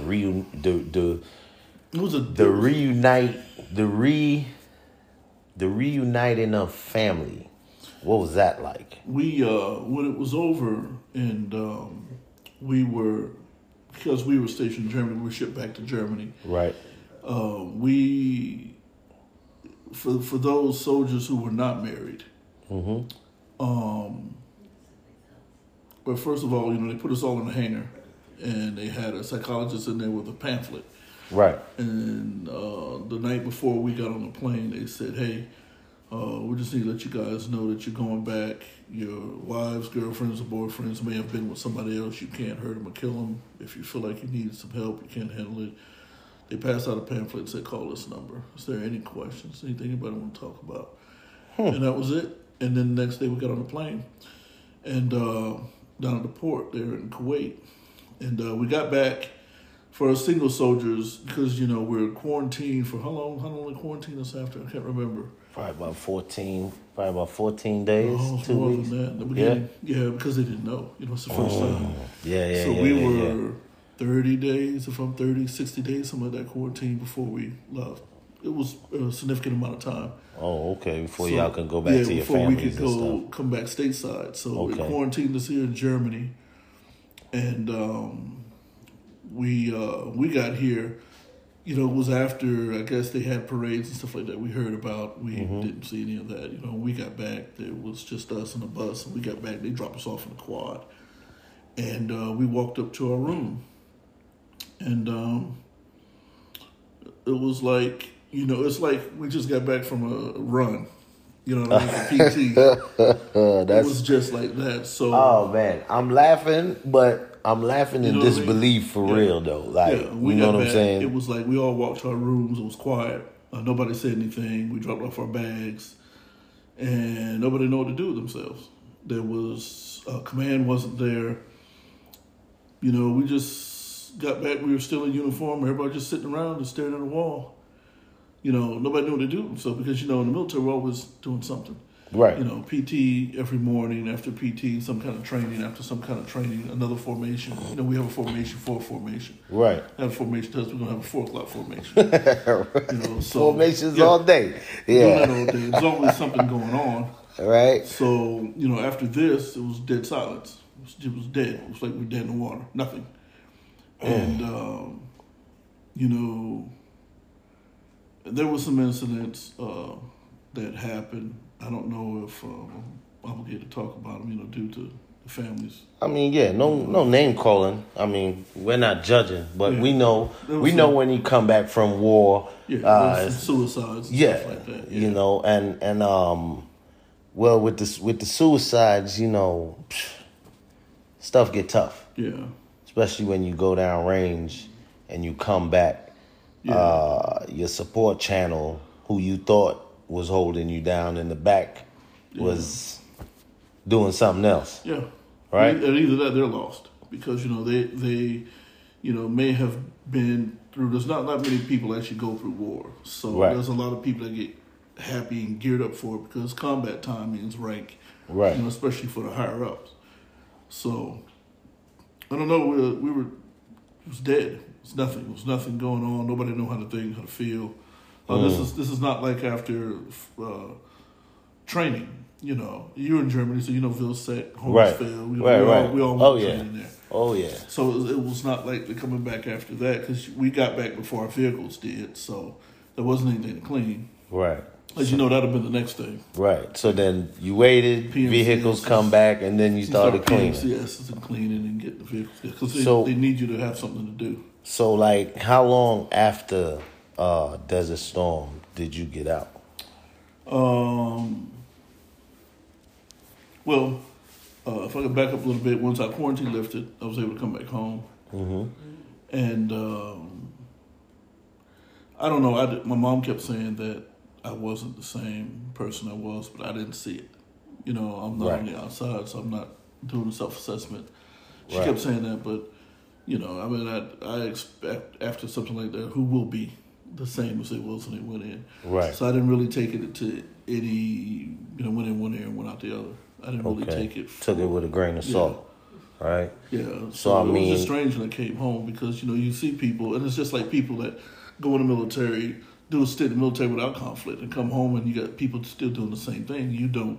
Right. It's hard to get in with them people because they're doing the same thing. Right. And and the thing is, I feel like if you go to war with a bunch of guys and then you all come back to garrison, all of you are gonna look at each other like you're doing the same thing, like everything is normal. Yeah. But to the folks, like your mom, like brothers, old sisters, old friends, they'll look at you and like something's off. Yeah. You know what I mean? But we won't take that into accord not till later on.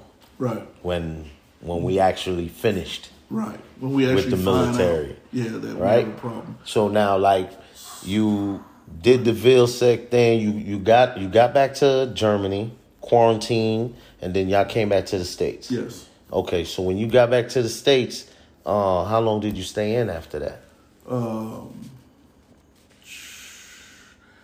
I PCS from Germany to Fort Stewart in Georgia.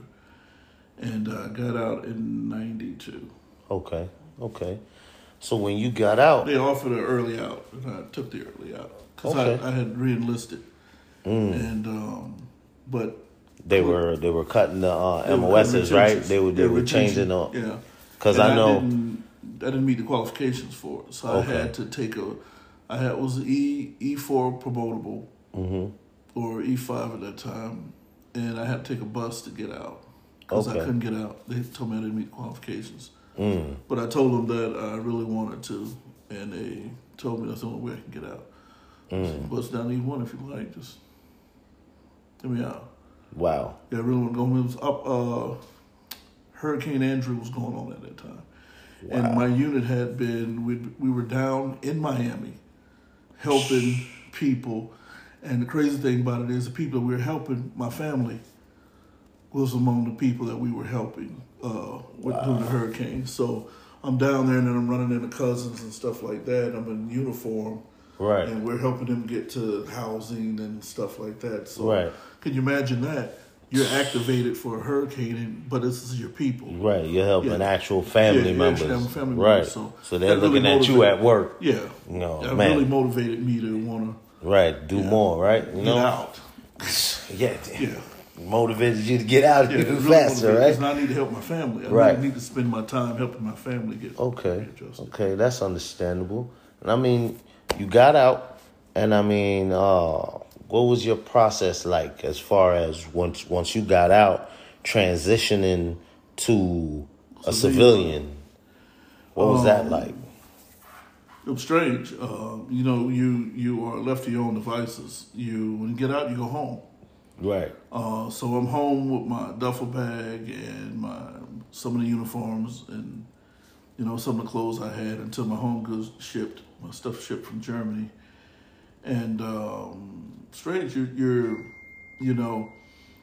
still waking up at 5:30, 6 in the morning because PT is in your head, Right. PT, but you're not going to do it because one of the first things you tell yourself is, "I'm not getting up early again." Right. But I'm done with this shit. Right. But you get up anyway, Right. because your body is Again, that's what I tried to explain to people. I had an earlier segment where I was talking about how our patterns of sleep and how much sleep we got and the way we were sleeping. I was a cook, so it was different for me. I was up at 3:30 in the morning. Yeah. I probably lay down at 7 at night. And whatever the case may be, right? So when I came home, it was the same thing. Like I still jump up at 3:30, ready to go, and then turn around like, wait a minute, because what people I'm don't not understand doing this is nonsense. what people don't understand about you guys, and the reason why I know is because we work hand in hand when we had to go to the field and set up Right. cooks. And then on top of that, you guys are our best friends. That's who Right. you make sure. There's two people, the mechanics and the cooks. Oh, make sure you they're got best to friends. make sure you're good with the cooks, But man. what people don't understand about you guys is you have prep. Right, And so cooking time, the cooking and serving. The cooking time is a significant amount of time. The serving is a very small amount of time, a very small amount of what you guys do. Right. It's a serving. right, Because once breakfast, you're already prepping for lunch. And then once lunch comes in, you're already prepping for dinner. exactly. People don't know that. People that don't understand how things work, especially different departments, they're going to look at us like, okay, we got the cooks over there, have them do guard duty. You know what I mean? They Right. don't understand how it works. Right. And- And cooks had to do guard duty, Yeah. even though Medics they did. were cooks. Yeah. Medics did it. Yeah. Everybody had to play their part. Yeah. Right? Because we're all soldiers first. Exactly. Yeah. Exactly. So again, let's try to explain the getting out process. Like The getting you out had process. to turn in all the stuff that the military gave you, TA-50. and if you didn't have it, they would charge you. Yeah, they said they're going to take it out of any monies that you may receive that you're getting out. Oh man, I think that's so horrible. But hey, But that's you know how- that's you know that's how how it it is, Yeah. So you got home, and when you got home, like, how long did it take you to actually say, "Hey, I gotta get up and go get a job," or "I gotta try to get some type of help"? When I got home, I went to my father's house first. Right. And I was there, and your father's always going to try to, they don't want to see you sitting around after been in the military, been in anything like that. You come home, they're looking for you to be working. Right. So I had signed up with a temp agency, gotten a couple of temp jobs I did, and got sick on one of them. One of the jobs I was doing was down in Florida. We have to treat telephone poles. Oh, okay. Because the ground was 3-4 feet down was water. Right, So you would right. have to dig down a foot down, put pitch on it, put a piece of paper on it, drill into this to keep bugs and stuff from eating the wood. And I did that. Well, we were in a certain area, and something hit my sinuses. So that was the very first time I went to the VA when I got out. And when I got to the VA, they told me they treated me for my sinuses. But they started asking me a bunch of questions about healthcare and when I signed up and stuff like that. I didn't know what they were talking about.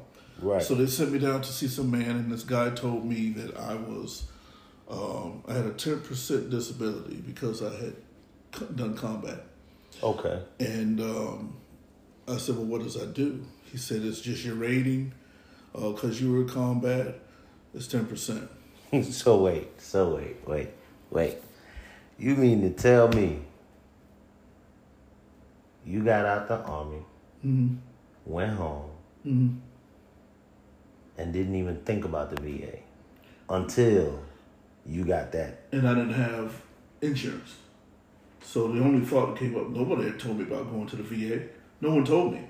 No one told me that I had VA access. And guess who told me to go to the VA? My mother. So now I'm going to reiterate this for everybody to hear. I'm going to say it again because you know why? This is one of the most important points. And this is why I asked this one question. When you was getting out, nobody told you about that VA. Nobody told me to go register. But the only thing they told me to do was go take my DD-214 to the city I live in and get a copy of it made, certified, and that was it. So I had never done anything. The only thing that pushed me to the VA was my mother.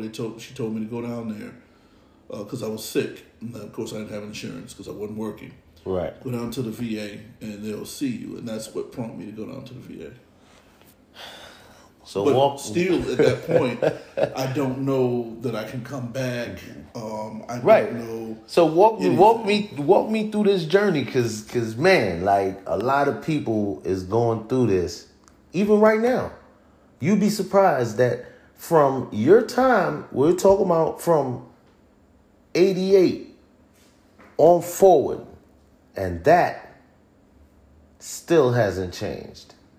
Because I just talked to 2 vets prior to you, and they said the same exact thing, that they did not know that they can go to the VA when they got out. Nobody told them. No, it wasn't a conversation. There wasn't any paperwork that states that you can go here for health care or to go register for health care. There was nothing. When they let me out and let me go home. So there was no talk of it. I said my mother was the only reason why I went.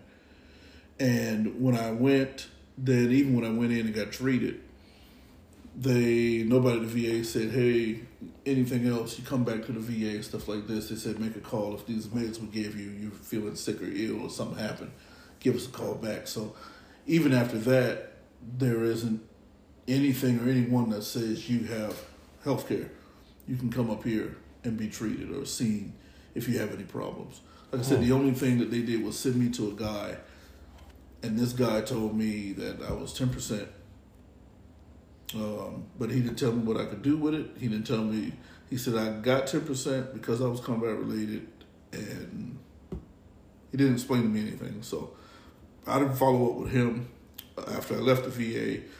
My biggest thing was trying to find a job, and I went through multiple, just one endless job to the next, trying to fit in. So what's your rating like today? Today I'm 100% today.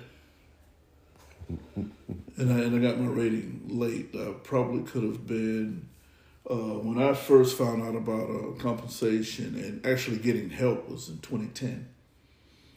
And hold on. From the 19s to 2010. 2010 is when you found out that I needed help and I probably should be getting help. And then you could actually, there's also compensation claim that you can get for your, stuff that you've been dealing with.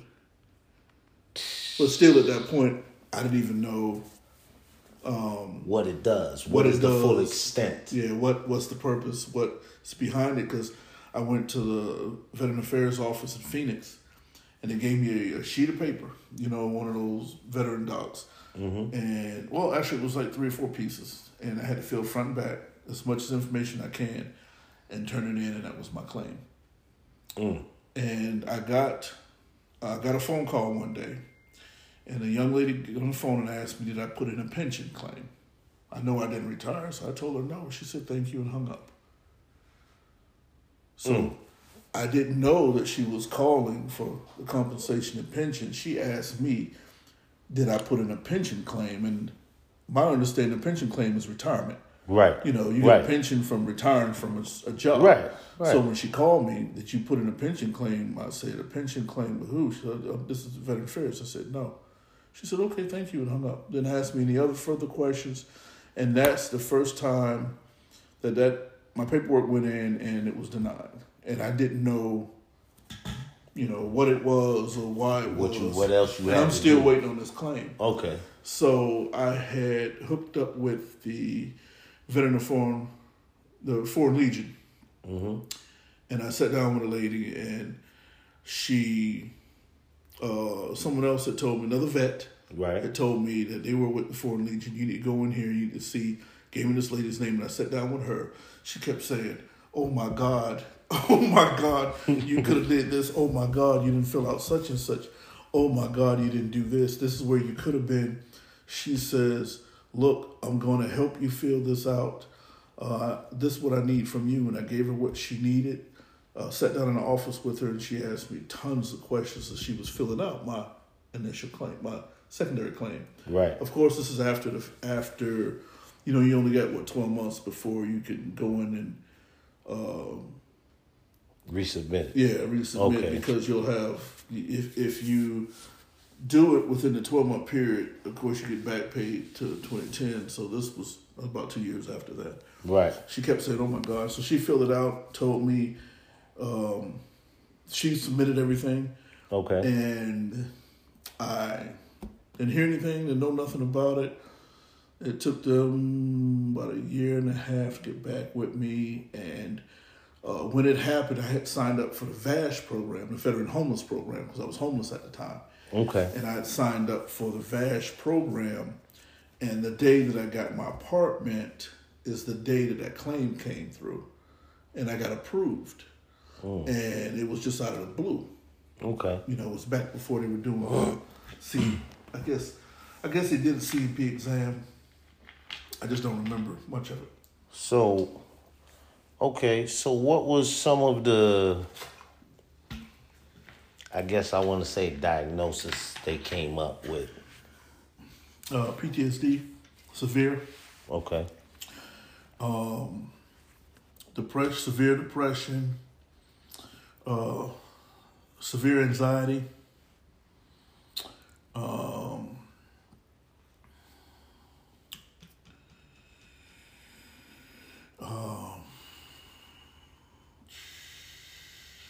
I'd have to look at your file. Yeah. Yeah. See what they came up with. Medical doubt. Okay. But that's some of the things they came up with. PTSD, depression, anxiety, all severe.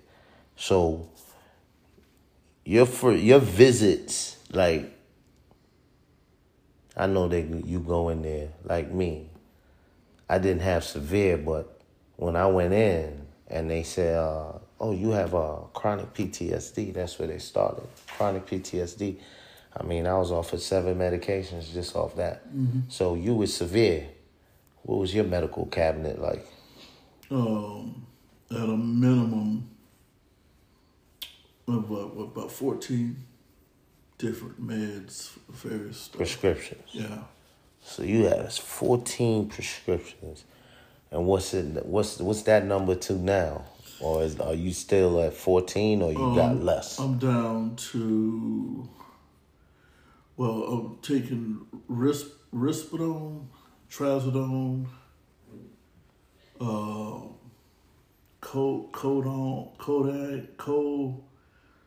codeine, something. All these are antipsychotic.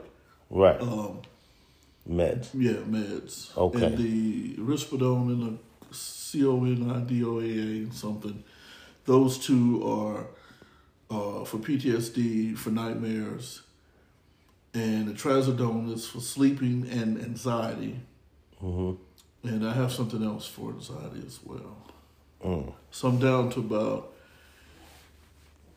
how many meds I'm down to? About maybe 5, I think I'm down to about 5. But they're Max dosage is strong. No, they're not max, but Okay. they're stronger Pretty than strong. what I was taking before. Yeah. Okay. So, I mean, that's one of the things we like talking about at Checkpoint 6, man, because a lot of military folks, we come back and when we get these diagnoses, they always try to put us on some type of pill or something of that nature. I mean, I don't know. You've been on these pills for a while now. What are your feelings? And are you looking for other treatments, or are you just gonna stick with this? We're always looking for other treatments because, as convoluted as your mind is, taking all these meds and foggy all the time, you don't like living that way. You're a human being. Your body wasn't designed to do that. Right. Regardless of what they say, regardless of how depressed I'm not stupid. Right. So we're always looking for, and thank God for my wife. We're always looking for alternative treatments to kind of clear your head, to handle the anger Right. issues. We're always looking for something more, something that your body can actually handle, because we believe that taking this stuff here is going to deteriorate our brain cells in our body, at some point, or if we don't, develop a weird cancer. So we know that all this stuff, isn't good for us. Kidneys, they don't understand why a lot of vets have kidney failure. Well, this stuff here, the liver, between the liver and the kidneys, have to filter all this crap out. And those pills, what holds them together? I'm a medic. So what holds the pills together is a binding material that they don't talk about, that's in those pills, that your body has to process through, that's not passed as waste. So it doesn't leave your body. It's a binding material. So when you really research the stuff that we're taking, where does that go? Because it doesn't pass.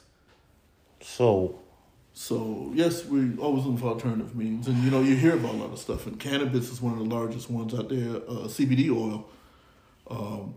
They've been treating children that have seizures with CBD oil, and it's been very effective. Right.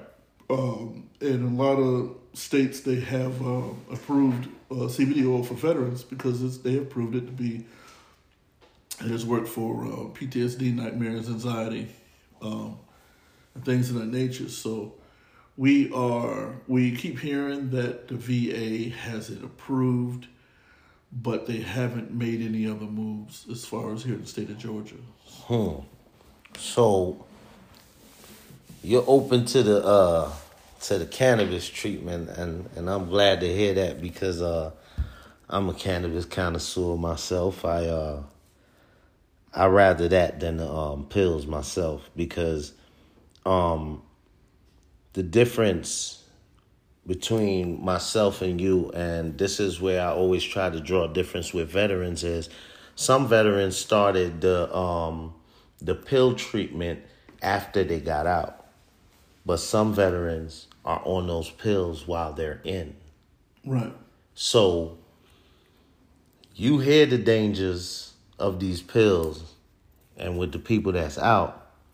So don't you think that the people that's in don't even have a fighting chance, because they're on the pills while they're doing these missions, while they're still in doing whatever? Yeah, in my opinion, these people are doomed to fail medically. They'll be receiving a mental health, again, in my opinion, they're receiving a mental health discharge because they're not going to be able to function like the military needs them to. And if they end up getting kicked out, then they won't even get benefits. And that's crazy, because if they're getting kicked out because of these opioids or whatever prescription drugs they're on that's prescribed by the military, like, what is that?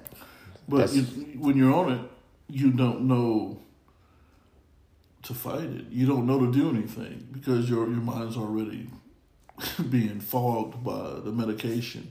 So you get kicked out. You know you got kicked out for a disciplinary reason, and you're just out. So you do nothing with yourself except for try to be a functioning part of society. So you become, you're one of the ones that slip between the cracks. And there's a lot. Yeah. There's a lot of them that slip between the cracks. I think there's close to 30,000 homeless veterans in L.A.? That's just L.A. alone. Right. Yeah. Right. And that's terrible. And here at Checkpoint 6, man, we've been trying to petition to even the governor of New York City to help us start our little farm. We want to start growing and help the cannabis industry as far as make a change within the VA. And even if we can get not just the government, but I won't say the government, but the politicians to actually listen to the cries of veterans and do something. Yeah. You know what I'm saying? Something more than what is actually being done right now. So if we could get that type of change to a better, cleaner, healthier way to treat our veterans, I mean, you also, after you've done your thing and you got your 100% now, you're a guy that also turns around and try to help other veterans as well. Tell us about some of those people that you have to try to help. You don't have to call names, of course. But each and every one of those veterans that each one teach one. That's what we do. Right. In our feeble attempts to try to help one another, we're thankful for the VA forums that have developed on Facebook. Right. We've learned a lot from that. Each and every time a veteran learns something, either it's a treatment or a compensation of some sort, how to combat homelessness, drug addiction, anything, they post it online, so we're able to, and podcasts like this, we learn from one another. Mm-hmm. And through that, I've been able to lead a lot of veterans to, the Facebook pages and right. and the ones that, from things that I have learned, have helped them with their claims as best I can. Okay. And certain attorneys that help veterans. Right.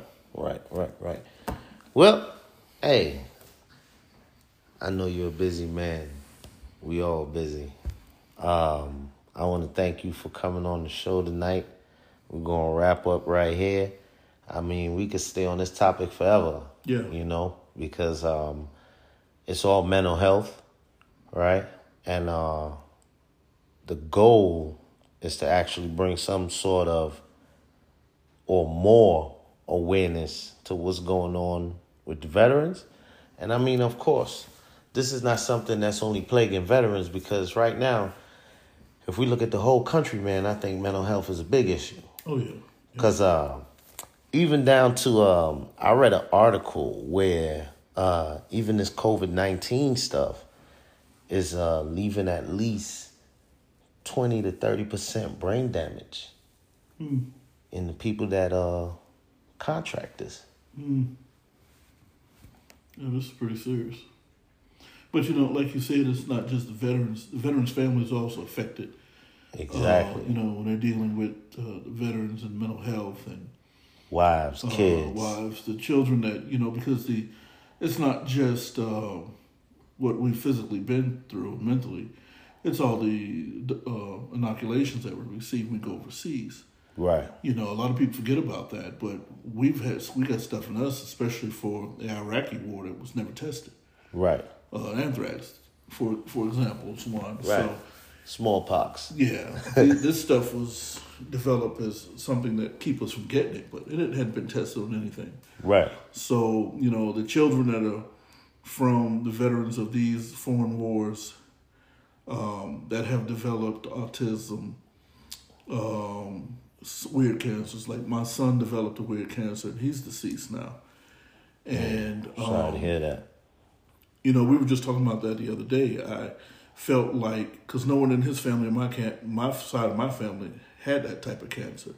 And what made me think about it is when they tested me to become a bone marrow recipient for them. Right. Then I thought about what I had gone through. Would I be the proper recipient for him? Right. You know what I mean? Right. But unfortunately, we didn't get that point because he succumbed to cancer. But it was just something that, we were thinking about just the other day. Was I the catalyst for it? So. You see, and those are things that'll plague us. Yeah. It'll haunt us. It'll make us feel like crap for the soft air people. Yeah. Yeah. You know what I mean? So. Yeah. But I do appreciate your time and the time. Yeah, man. I appreciate your time even more. All right. And let me wrap up here, man. I appreciate you coming on the show again. This is Checkpoint 6. For all you people that are going through things out there, don't be ashamed. Don't be afraid. You can reach out. The number again is 1-833-ONYOUR number 6. All right? Press option 2 for me. And you can schedule yourself to come on the show anytime. Talk about what you need to talk about. Get it off your chest. All right? So y'all have a blessed night, man. And we love you guys. And this is Checkpoint 6. We're out of here.